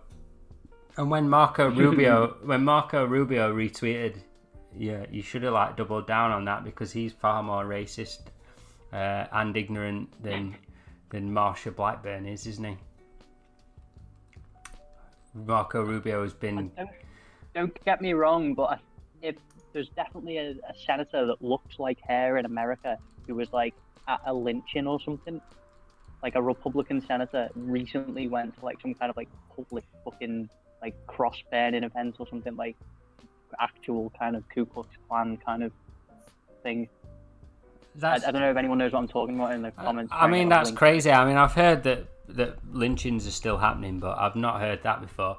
Somebody, Muddy Schmuck, which username checks out, and then his handle is Muddy Cook, which is making me itch. Where's the lie, Chen? I'm guessing he's referring to the 500 years of cheating and stealing. Typical Yank reply: your opinion matters nothing. I mean, you can't even go to school in the USA without fear of gunman bursting into your classroom. So I don't expect you Americans to know the foggiest idea about 5,000 years of Chinese history, whether they cheated and stole or not. You're just some dumb American. Probably posted the Tiananmen Post further in there, but I'm not going to look it up. Let's see how long it takes to find that. Let's have a look. Mr. Weiho, the American people yearn for freedom. I mean, that's another thing that annoys me about Americans, when they do this like President Xi, please liberate us kind of thing. Like, this is that individualism as well. It's just a joke, though, isn't it? I know it's a joke, but still, be a joke. It annoys me that they project this idea that it's somebody else's job to come and save them. That does annoy me. Many Taiwan KMT flags again. Pictures of Douglas MacArthur or whatever. Delete your account. Support China, the real China. Free Hong Kong, and then they post the CPC Hong Kong. Also, for good measure, I mean, the Copes. There we go. We found it. Tankman's there. Posted by Blake Wiener. Known to friends as cool. Mr. Wisconsin. Jesus Christ. Don't trust China. China is asshole. These people are like, these people are like, I don't know, like human versions of Reddit, aren't they? Oh, a picture of a helicopter. That's original. At least you're, you know. Have you seen that one there by the guy with the mango in his name? The response. Where's that? He's responding to a Tiananmen thing there. It just says the video where the tank drives carefully around and does not harm the protester with a question mark. Oh yeah, there you go. Yeah, the video where a tank driver carefully tries to not harm the protester. Yeah, and I mean, we got videos from just this year alone of American police driving through people. You know, it's the same, isn't it? And these comments, right? These Americans and Indians and whoever post these trolls, I don't think they realise how they're like their own. They're signing their own downfall by being this dumb. What exactly happened in 1989 at the Tiananmen Square again? Could you explain? And the problem is, right? Somebody probably could explain that to you, but you're not going to accept what somebody else says to you anyway, are you? So like, what's even the point? These people are so it's weird. It's very weird things, don't they? They say like they'll go well, can you explain what happened at Tiananmen? And I'll be like, yes, actually it all started in the Great Leap Forward. And they're like, hang on, what's that got to do with Tiananmen? I'm like, well, I'm getting there. It's like a fucking very complicated story that you can't understand by a media headline. And they're like, no, I don't care, I'd rather just believe the fucking 10,000 people dead lie. Like it's just because I think it's just a lack of attention span, really. Like they can't read a whole article. They refuse to do it. So instead, they'll just read the headline and surmise the opinion from that. Is it just a lack of, and it's a lack of self-confidence as well, isn't it? Because they've got nothing. If you can, it's like you're just posting an assumption and just hoping that sticks. And like you say, you can counter it, and they still won't. They'll change the goalpost further to double down. It's almost like not worth replying to these people, is it? I've got the Marco Rubio. The Marco Rubio tweet's got 2.3k likes. Chen's reply has got 7.2k likes. Can we do Marco Rubio getting ratioed these days? That's the sort of week that it's been, isn't it? Like, you know, their own narrative is coming unstuck, isn't it? But I think the thing is, this is something we need to point out and celebrate, that this week has been a turning point. This week, either someone high up, whether you believe in the fucking conspiracies, whether you think that the Chinese state media people have handlers or whatever, whether you believe all that, something's come from a high echelon that said, right, no more pulling your punches, no more trying to be respectful to the West. Fight fire with fire and go as brutal as possible. And it doesn't matter what you do, just fucking gloves off, go wild. And they've just done it, because it's like every single one of them. I've seen Zhao Lijian do it. I've seen Chen Weihua do it. I don't know whether Hua Chunying has posted anything. She definitely posted like messages of support to Afghanistan, but that's not quite like shit posting on the level that Chen Weihua and the others have been doing. But even Hu Xijin, these are like the top guys at fucking CGTN, China Daily, Global Times. Like, these are really important. Like, it's like the kind of the chief of the BBC calling someone a bitch on Twitter. Basically, is kind of like the situation we're at right now.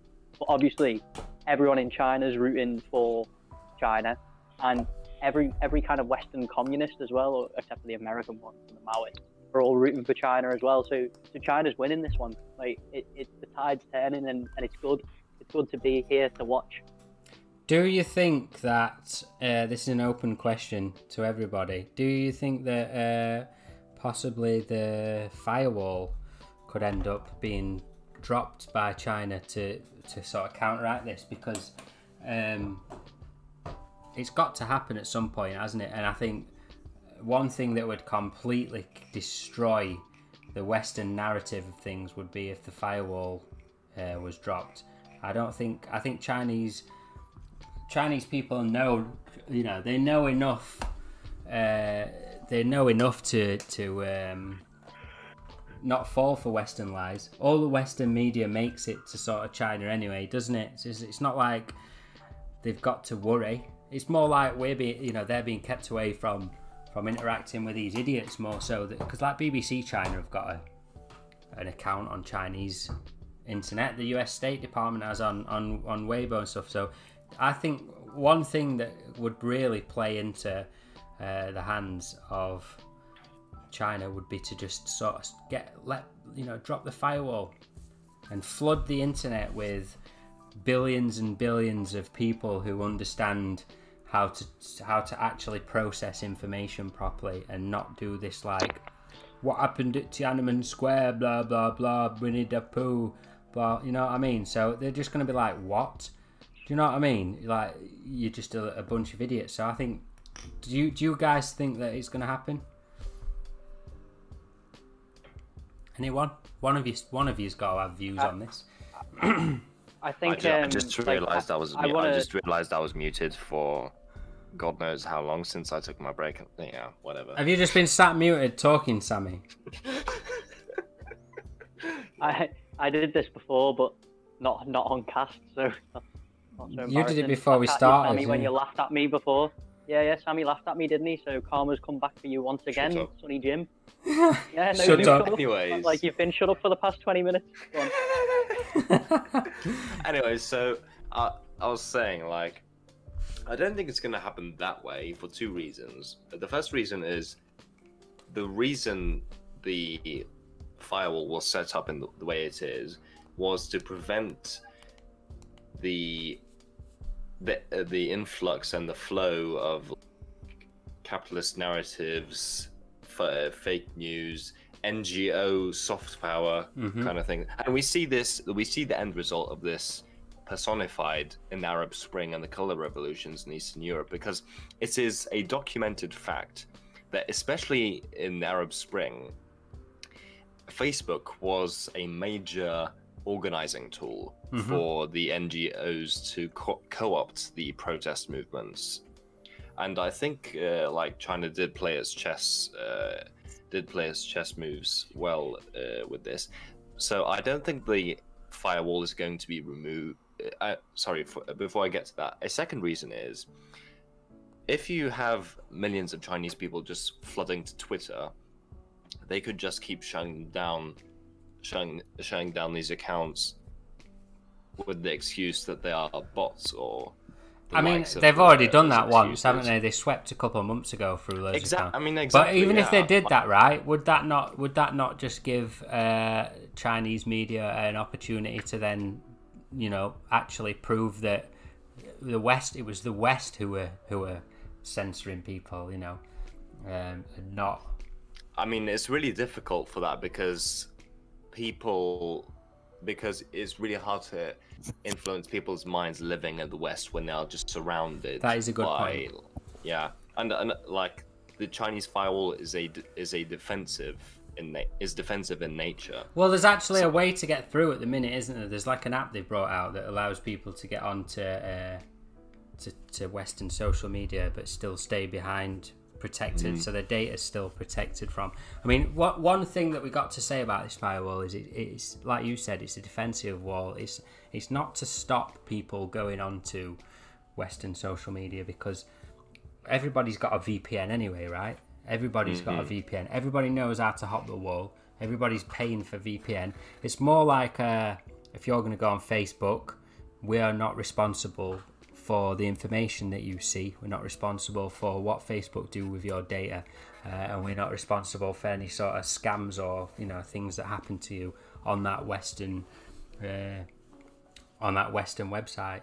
So there are ways for people to get onto Twitter right now. I think that the government should. The only problem is, if you can't tweet in English, then you're a bit screwed, aren't you? But I think they definitely should start to push. Well, not push the idea of getting onto Western social media to engage with these people. You're only ever going to stop these people posting pictures of tanks stopping in front of somebody if there's actually enough people there to counter it, you know. If China makes enough of a public, you know, if China announces to the UN as well that it's opening up Twitter or something, Twitter can't really just ban them all, because then China would go, look, we told you that we were opening it up. It's what you wanted, isn't it? Let's go to the chat before we move on. Let's just have a look at some of the comments here. Novamax says one of the first things his classmates said to him when he met is, do you know what happened in Tiananmen? I'm guessing you're Chinese, but I imagine that happens to a lot of Chinese people, especially when they come to the West. And I imagine it happens to Muslims, and people get asked about ISIS and all kinds of things. So yeah, it's just what Westerners are like, I guess, isn't it? William says, I'm fully here for the official... You're going to like this one, Tom. I'm fully here for the official Xi Jinping Twitter account being made and calling the US a paper tiger in its first tweet. Yeah. I mean, like, one interesting thing about that, she isn't going to make a fucking Twitter account. Imagine the fucking chaos underneath it. Imagine how many fucking Indian trolls would infest that comment section. Infest it, though. It's not happening. I mean, do it. But... No. But the point is, today, I believe, it's either today or it's coming out soon. She is releasing a new book, a new theory book, which is not related to the Governance of China series, and it relates to the importance of technological warfare. Now, wow. There was a quote from it. Yeah, I only saw it on Jen Zedong on on Reddit today. Someone was talking about it, and I didn't even know anything about it. I did a bit of research. Looks really interesting. You use Reddit, yeah. How much karma you got? Big karma energy. I don't know. I don't really comment. I don't know what karma is. I'm too cool.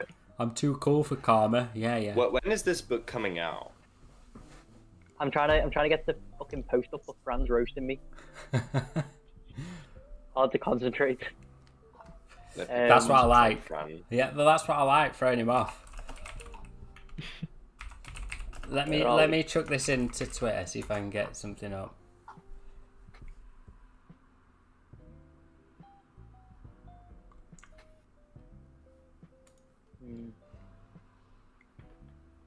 I'm not seeing anything new.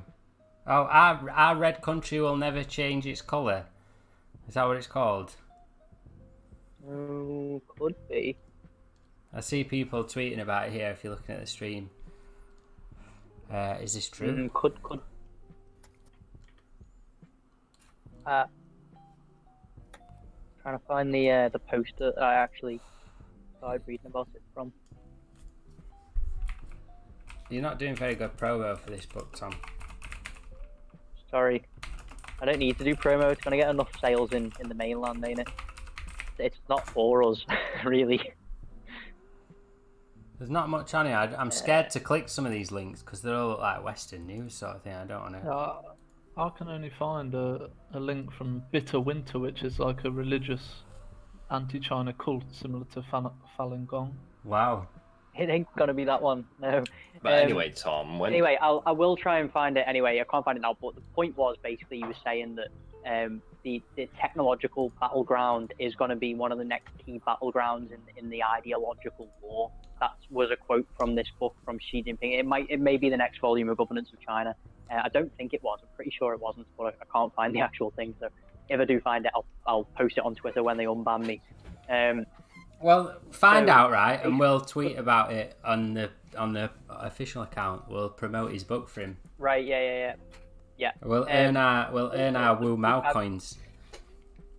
The book I've been reading, I finished reading the Unrestricted Warfare book about China's strategy to defeat America in the long term, which was written in 1999. Basically has a whole chapter on. It's written by PLA generals as well, so it's coming from a good source. And it has a whole chapter on how the netizen will be a soldier in and of himself in the future warfare. Yes. And essentially, Are this is what pictures? we Hold on. every Are day. pictures of Tiananmen Square not exactly this already? Right. Exactly, yeah. It's of course, yeah. It's technological warfare, but we are, as cool as it sounds, we are the ideological soldiers in favor of China until they open that firewall. And as you said, it's a floodgate. Now, I see it mostly as kind of like a technological version of the Berlin Wall, or the anti-fascist wall, as it was known in the GDR, the Anti-Fascista Schutzwall. And basically, this wasn't a wall to keep East Germans in. It was a wall to keep West German fascists out. That was the whole purpose of it. It was the anti-fascist wall, the same as the Chinese firewall. I mean, at the Not end of that the day, Chinese right? Hold people on. in. At the end of the day, if the enemy just plonked itself down in your capital city, you'd build a wall around them, right? Of course you fucking would, definitely. But regardless of that, like, fuck the West Germany, but that's not the point. The point is, I see China's firewall as a version of this. They understand that they don't have the manpower to fight against the wave of propaganda that America can generate, so they simply block America. And because the vast majority of Chinese internet communication goes on in Chinese, it's impenetrable for Westerners. They can't just go and join in on debates, because they'll go and post, haha, Winnie the Pooh, Xi Jinping, Tiananmen, 50 billion dead. Well, and that's then, not even a like, debate no one will anyway, is respond it? to them, and they'll get banned, like, because some Chinese model will come along and go, that's strange, and just ban them, and like that'll just be how it goes. So it's impenetrable, the firewall, based on the fact that Chinese is also a difficult language to kind of speak if you don't speak it. It's not like something you can Google Translate. And you Google just flexing Translate. there, Tom. No, I'm just telling the truth, because I speak Spanish as well, and Spanish you can fucking just Google Translate Well, your way to the end. I I did mean- it for my whole degree. I mean- Chinese you can't. I mean, we could definitely all just see an example, couldn't we, of how I just flashed it up. Then it'll have been very loud. You can see how easy it is. Let me get this back up. What are you doing? I'm just gonna show our audience on how easy it is to mess Chinese up. Oh, you bastard. We'll just. It's a good lesson for everyone, right? Crickets. Hello, Thomas. Hello? You speak Chinese, do you? Anyway, Wait. do you think we should? Shush. Do you think we should move on to the second part? What does Sashen mean? You've just spoken over the bad Chinese, Sammy. There we go. So yeah, you've thrown us off, but yeah, we'll get on to the next step of the show tonight, which is this video.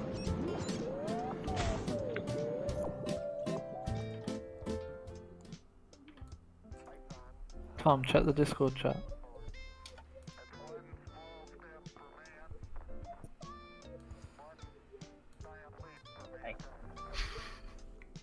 Can you hear me? Yeah, we can hear you. We've got a video yeah. playing. Oh, you got a video? My bad. Of 9 moon missions, 6 collected by the US and 3 by the former Soviet Union. Since the most recent moon sample was collected in 1976, no other country has taken up the task. So what makes China's Chang'e 5 lunar mission 44 years later so special? The Chang'e 5 probe consists of 4 components: an orbiter, lander, ascender, and re-entry module. The orbiter and re-entry module will remain in orbit, while the lander and ascender touch down on the surface to gather samples. What sets China's mission apart is the age of the samples to be gathered, possibly much younger than those gathered by the American Apollo missions, aged between 3 to 4 billion years old. Once the samples are collected, they will be taken into orbit by the ascender, which will connect with the re-entry module to bring them back to Earth to be studied. The mission will bring new challenges for China's space program, especially in the way samples will be packaged. One thing that's sure though is this endeavor will pave the way for more to come and a better understanding of our moon. Right, so people might wonder why we've just played that video of China landing on the moon, and that's because they've just had a successful mission to the moon, right? To collect some Collected samples. moon rock samples, yeah. So, what amazes me about this mission is how fast it's all been. Yeah, about a week after launch, they had announced that, oh, they've reached the moon. I'm like, what? Not even a week, just a few days. Exactly, and then it's like, oh, they've got into orbit, and now they've separated, now they've landed, and then they collected some samples, and now the blast. It's amazing how fast it is, isn't it? Like, it's amazing. So, Well, it was immediately after landing that it started to extract samples, wasn't it? Like within like I believe 30 seconds of it touching down on the moon, it immediately started to penetrate its probe in and get to work. Like the Chinese, I think it was People's Daily. wow. And it, fuck off, Harrison. No, that sounded funny. Sorry. I know what you were getting at. But yeah, no. People's Daily was like, look at how quickly the moon landed. Got penetrated. Thing, and it's just like, yeah, just penetrates away. You know. Penetrated They- probe. What a chance. Come on, we're meant to be adults, lads. They finished fast. I think. Come on, Sammy. Come on. I mean, Anyway. it's a good one. It is a good one.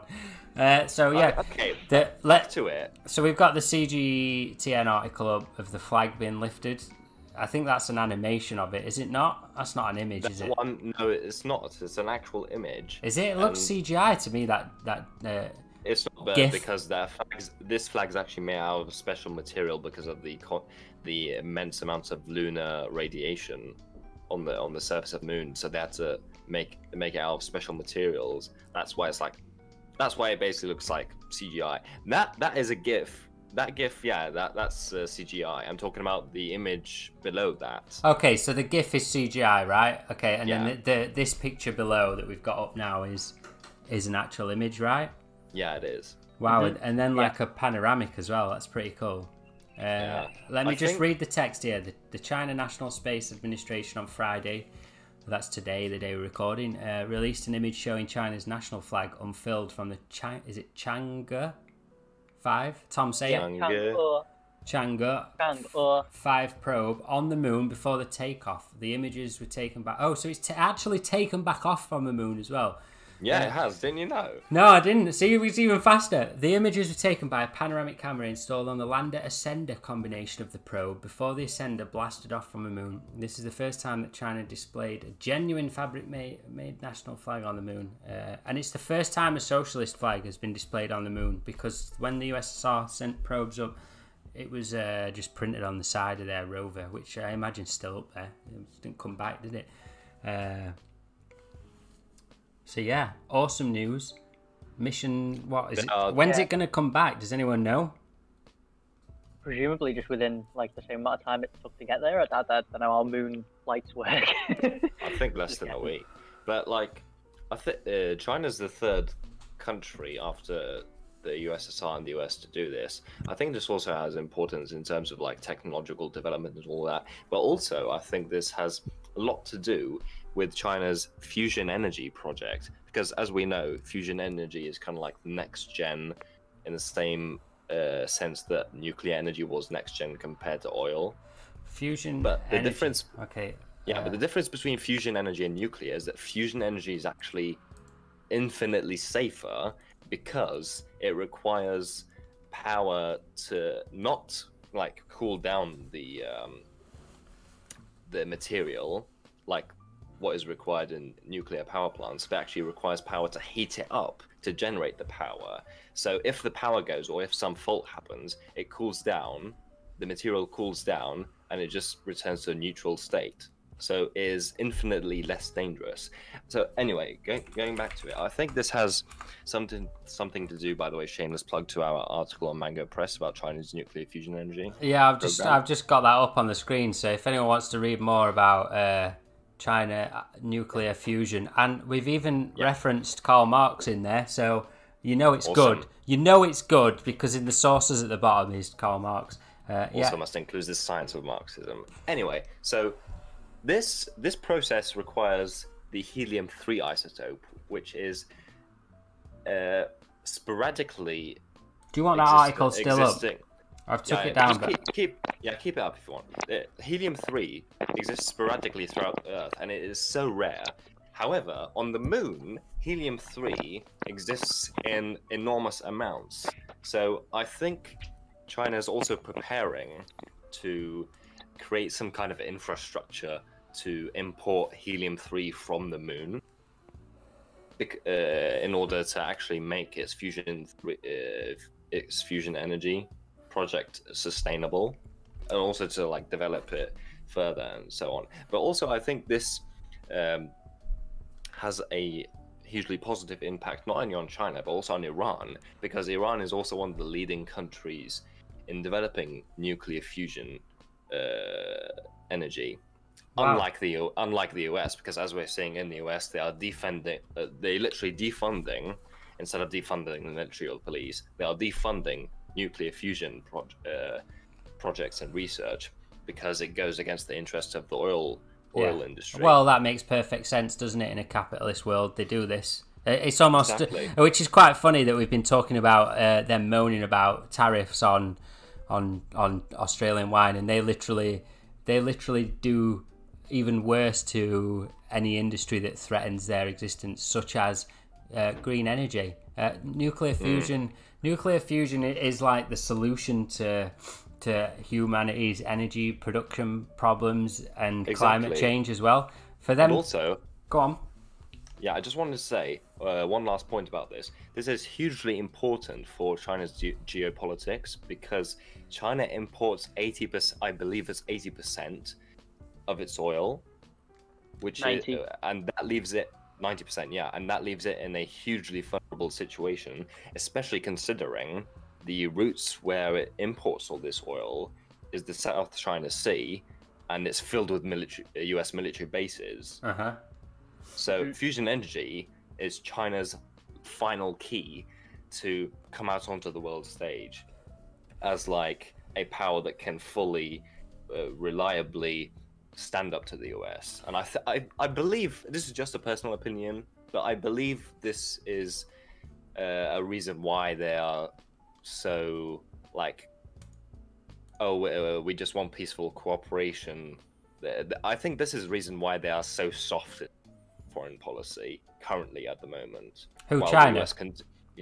While the US continues to ramp up its drums of war. Okay, well that makes sense, doesn't it? It makes Yeah, complete sense. Go on, Tom. I think like the as you say there, Sammy, the key for China is energy autarky. Now, autarky means it's basically what Juche is. It's being self-sufficient to the extent that you don't need to import anything. Now, as you said, China is extremely liable to an oil embargo. It would shut the country down, only temporarily, because the reason China has such a large usage of oil at the moment is because it had to shut down all of its coal-fired power plants. China was the largest coal user in the world, the largest domestic coal producer in the world as well. And as a result of this, it has enough energy to keep going if America strangles it, but it just means that the pollution comes back. All the pollution you used to hear about from China was because they used coal-fired factories rather than oil-fired.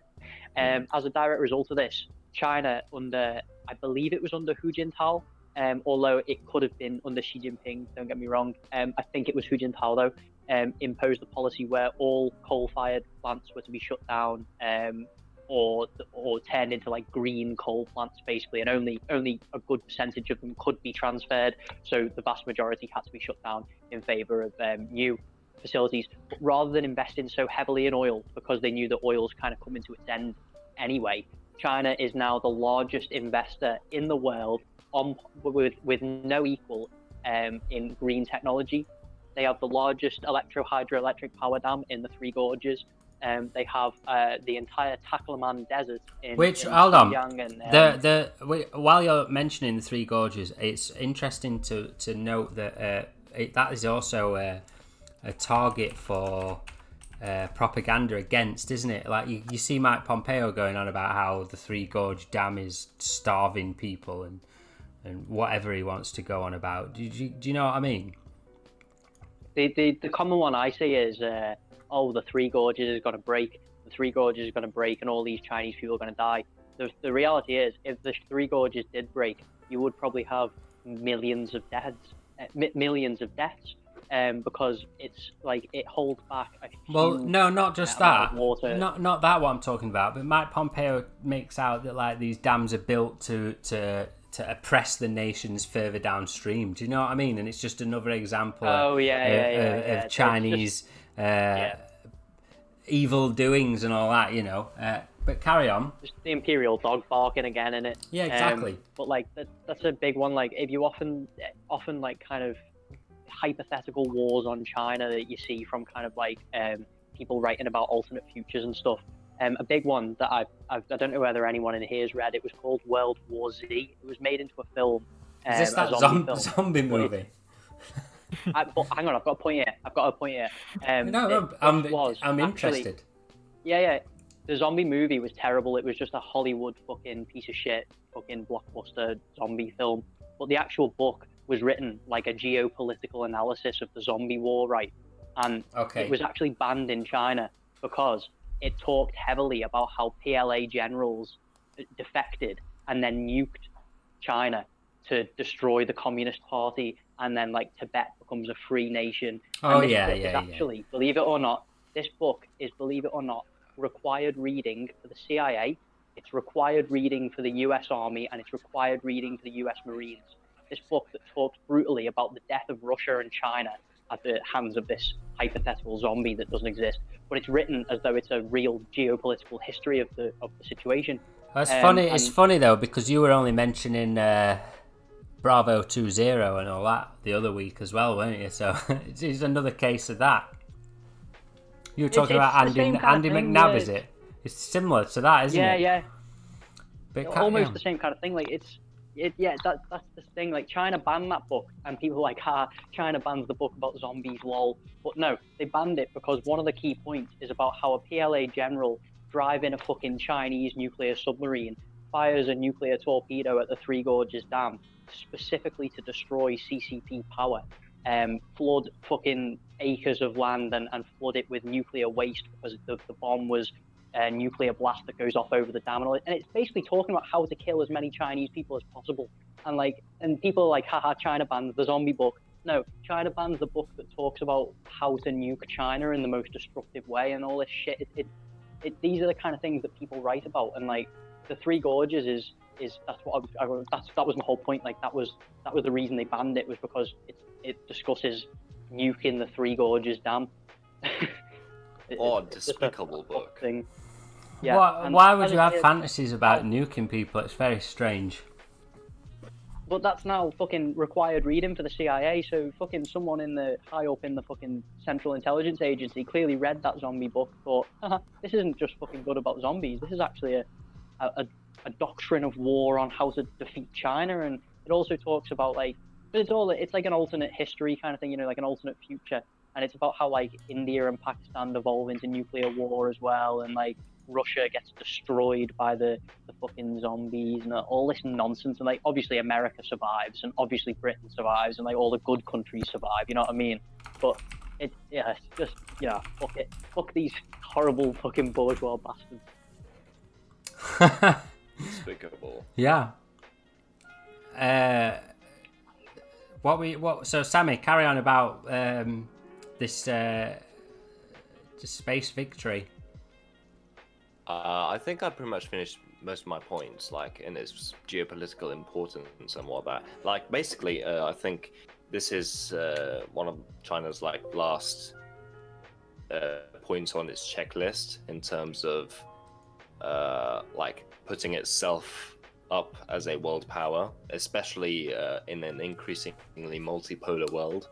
And that's all I had to say, really.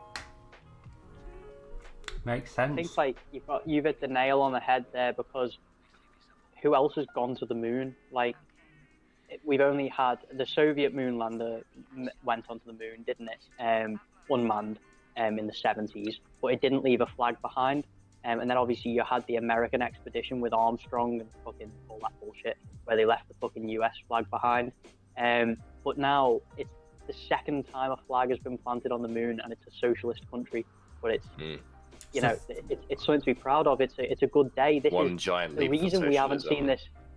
The reason we haven't seen this in the news is because this is the equivalent of China winning the space race of the Second Cold War. They've already won it, so of course, Western bourgeois media isn't going to discuss it or even bring it up. Like they've been defeated, haven't they? Elon Musk and his fucking capitalism rockets didn't get to Mars before China could fucking accomplish their aims with the moon. And also, we need to remember as well that China's. Sorry, I'll just finish this and then you go on. China's the only country in the world to have ever landed on the dark side of the moon, which is where I believe this Chang'e. I think it was the first lunar rover, not this one.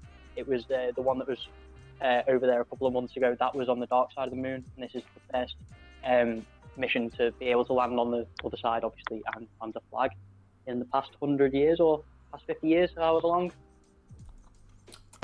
I've just changed the article to one that's a bit more about what happened. It shows the stages, some nice graphics. So the rocket was launched, it orbited, the mission divided. It's what we saw in the video. Collected a sample, the sender takes off, samples is transferred. So I'm guessing we're at what, stage 6 now, or maybe even 7. Return to Earth. The returner lands in Inner Mongolia. So here you go, Sammy. This has got some sort of key points. Engineering goals: make breakthroughs in key lunar sampling technology. 2. Retrieve lunar samples. This is the first time in like 40 years moon rocks have been brought back to Earth. Improve lunar exploration systems for future missions. Scientific objectives: topography detection and geological background exploration. 2. Long-term systematic lab studies of lunar samples to learn of moon origins and evolution. Multiple challenges. Number 1, gravity on the moon is 1/6 that of Earth, prompting demand in sampling and encapsulation technologies. 2. The ascender will take off from the lander instead of the lunar surface, making heat dissipation and control during the ascent process difficult. The returner will accelerate to 11.2 kilometers a second when returning to Earth, requiring special route and material design to keep samples intact. Okay, so I'm guessing they've overcome those challenges anyway.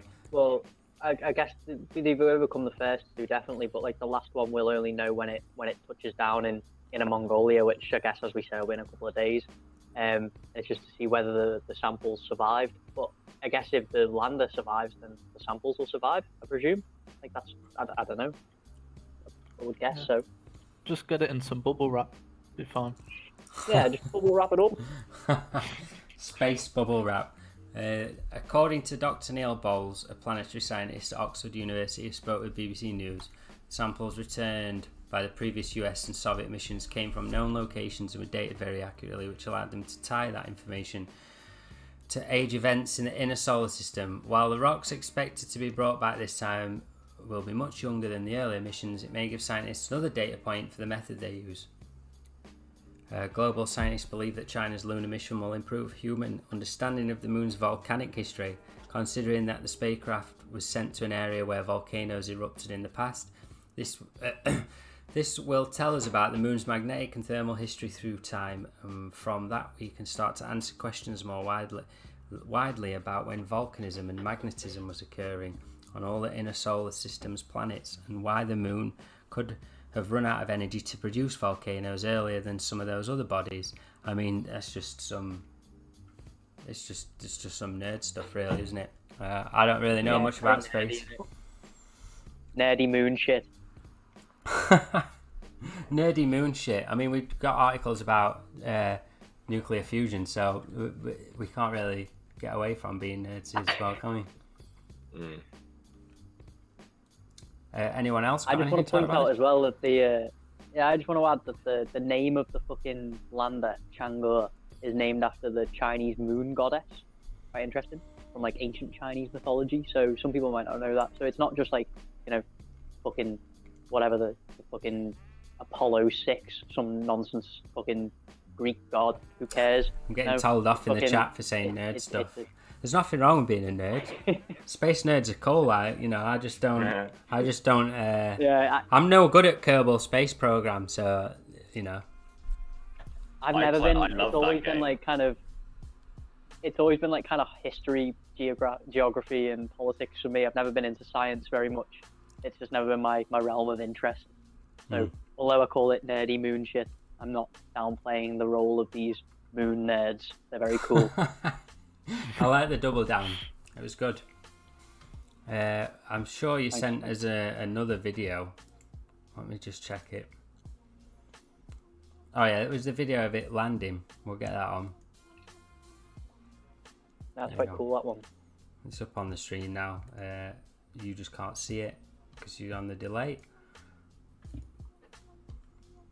See that comment as well there? Which one? Someone's put, plus there is likely no American flag on the moon anymore, so China is the only flag right now, which is quite fucking cool. Yeah, I think that's based on the fact that like radiation will just deteriorate the US flag over time. So thanks Weeb Revolution Well, there's for that comment. there's a few. Let's watch this again. There's apparently like 5 American flags on the moon, isn't there? And then the other one fell over. Buzz Look Aldrin. at that penetration. The original one, the Neil Armstrong one, fell over, didn't it? What did you say? Look at that penetration. The Neil Armstrong one fell over. He saw it out the window and it blasted off. The wind from the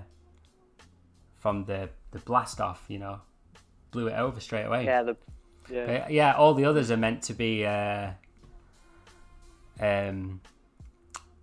gone white, haven't they, from the radiation?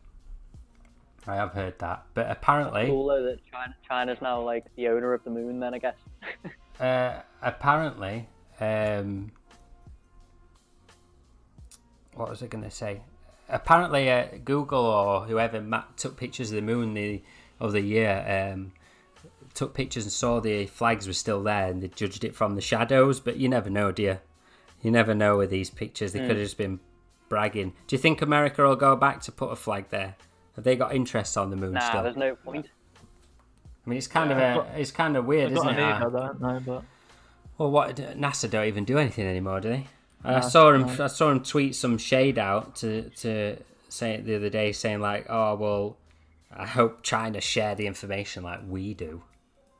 it would be a test of love, wouldn't it? Not happening. That China's keeping that moon dust, and NASA can suck it. No, I genuinely think that they will share it, because why wouldn't they? They I shared know, but the I don't want them to. coronavirus. Huh? Vaccine. Yeah, I mean they're sharing the vaccine, and also they shared the DNA sequencing or the RNA sequencing of the virus as soon as they got it. Yeah, and also like The Sammy. way you worded it initially said like you sounded like you were saying. The fucking Yeah, I shares just the virus realised with the world. Correct that, Sammy. and same with this this nuclear fusion stuff that Sammy's talking about.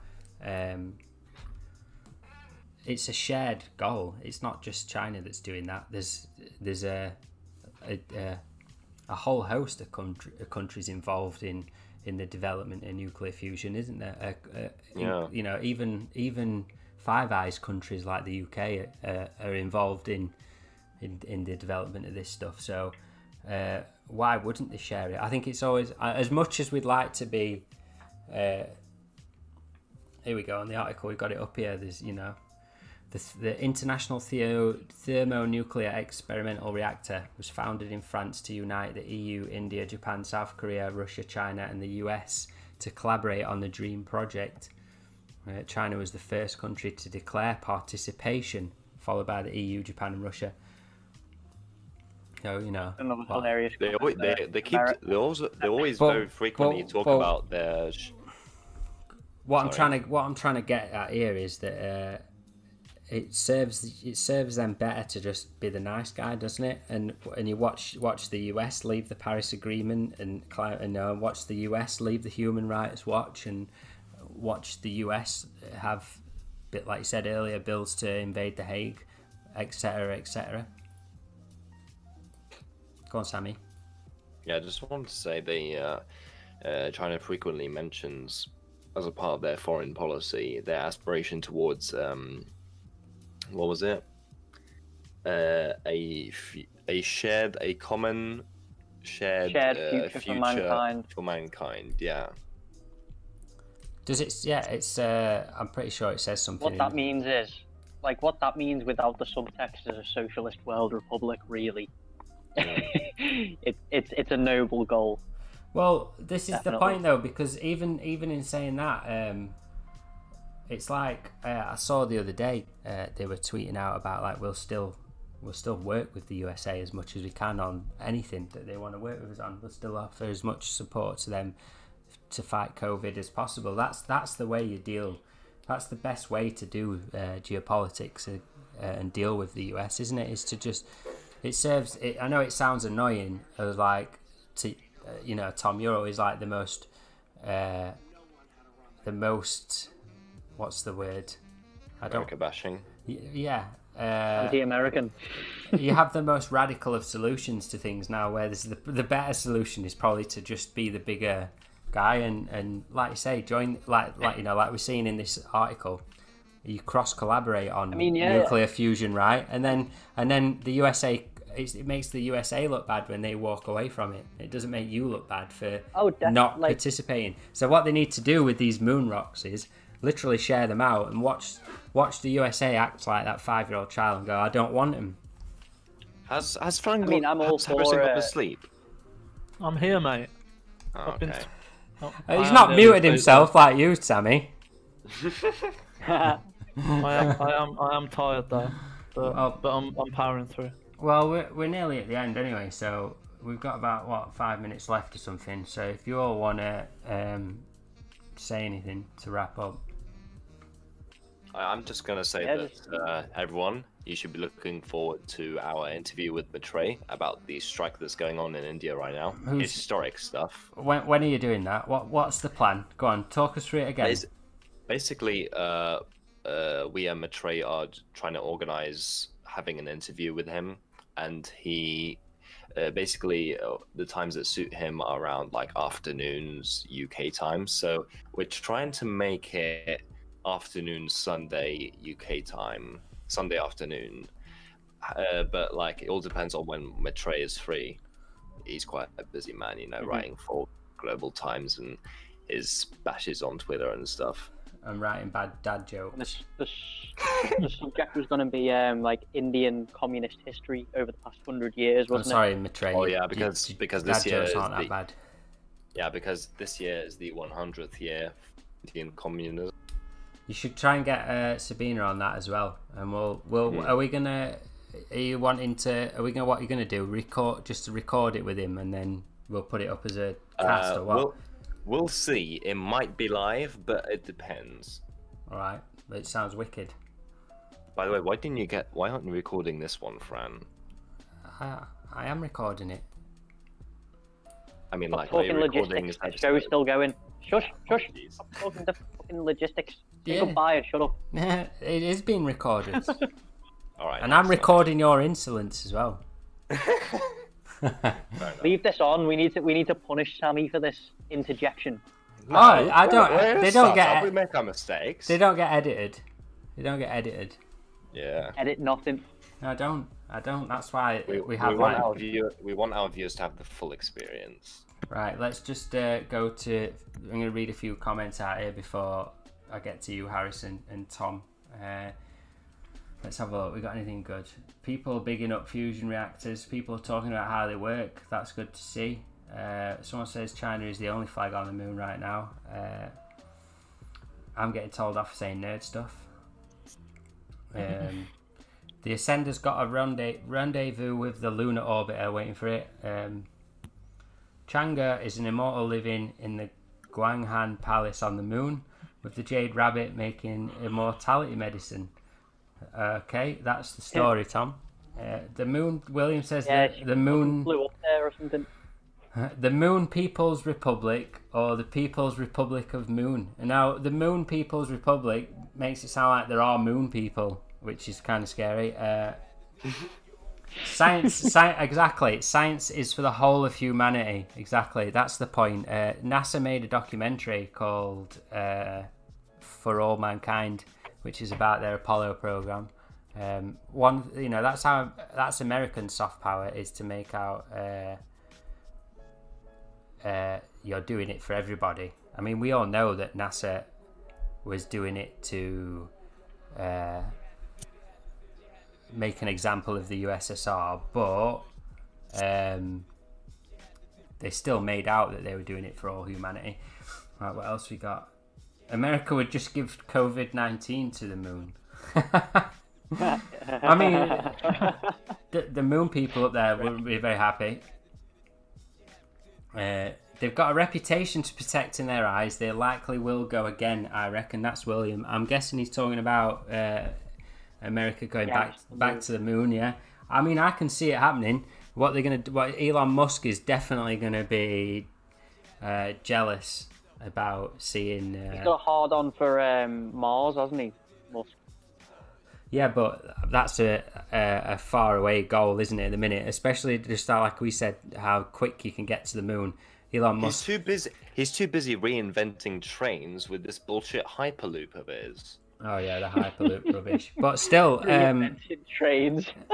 No, but honestly, I can see Elon going for some kind of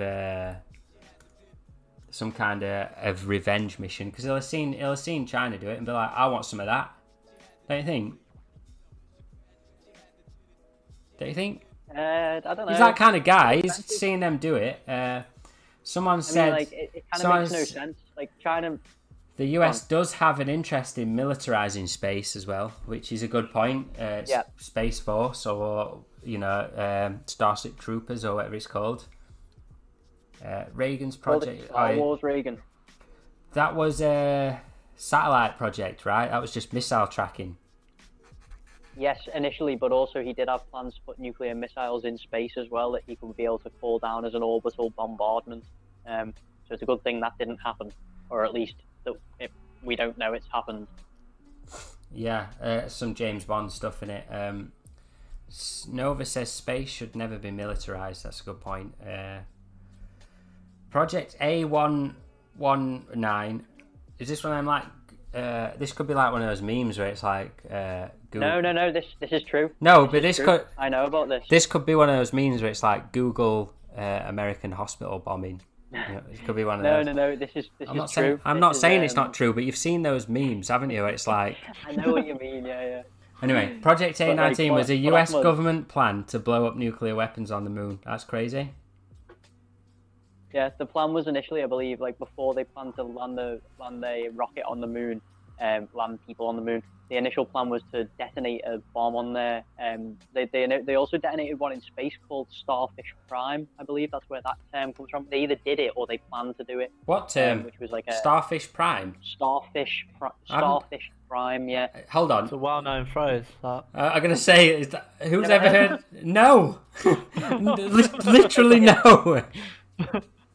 No, it did exist. It did happen. It was a high altitude nuclear test. Yeah. I just don't know of the phrase, Tom. I've never heard of it as like, you're in the pub. I'm sure it's a couple of songs and albums are like named it. I'm sure like there's I know bands and shit called Starfish Prime. Just sound like a David Bowie album. It was actually a Yank nuking of the sky.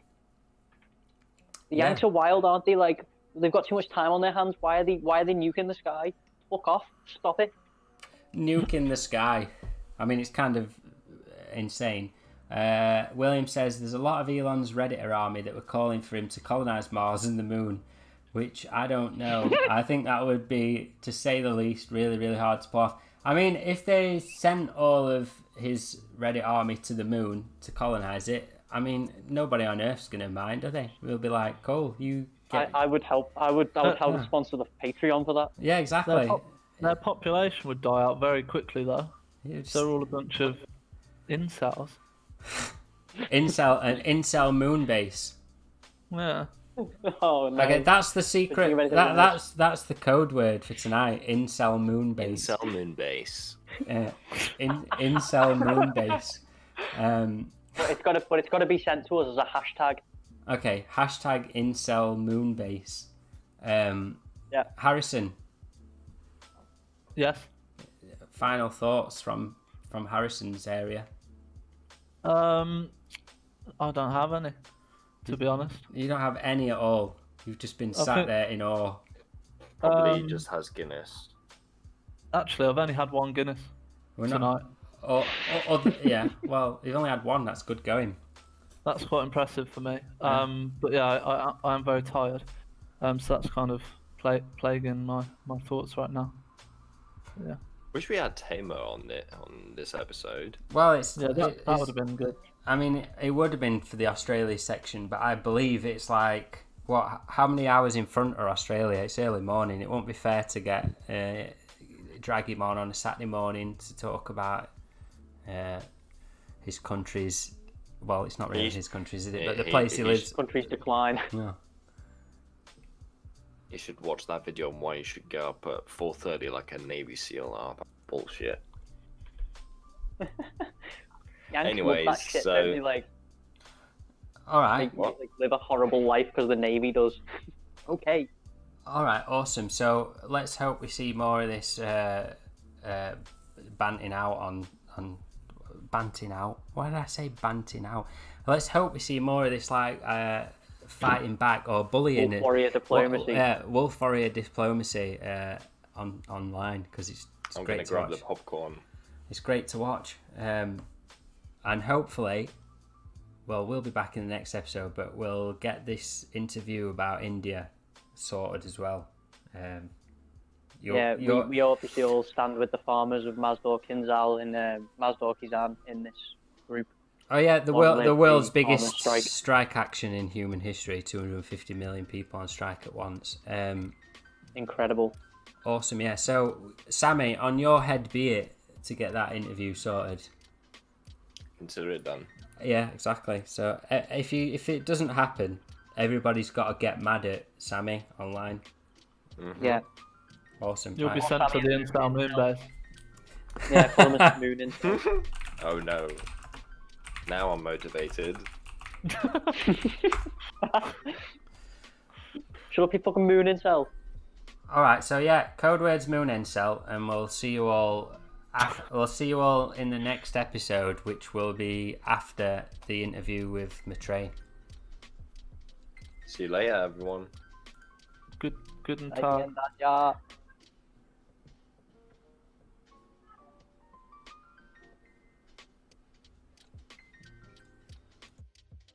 Right, I've ended it.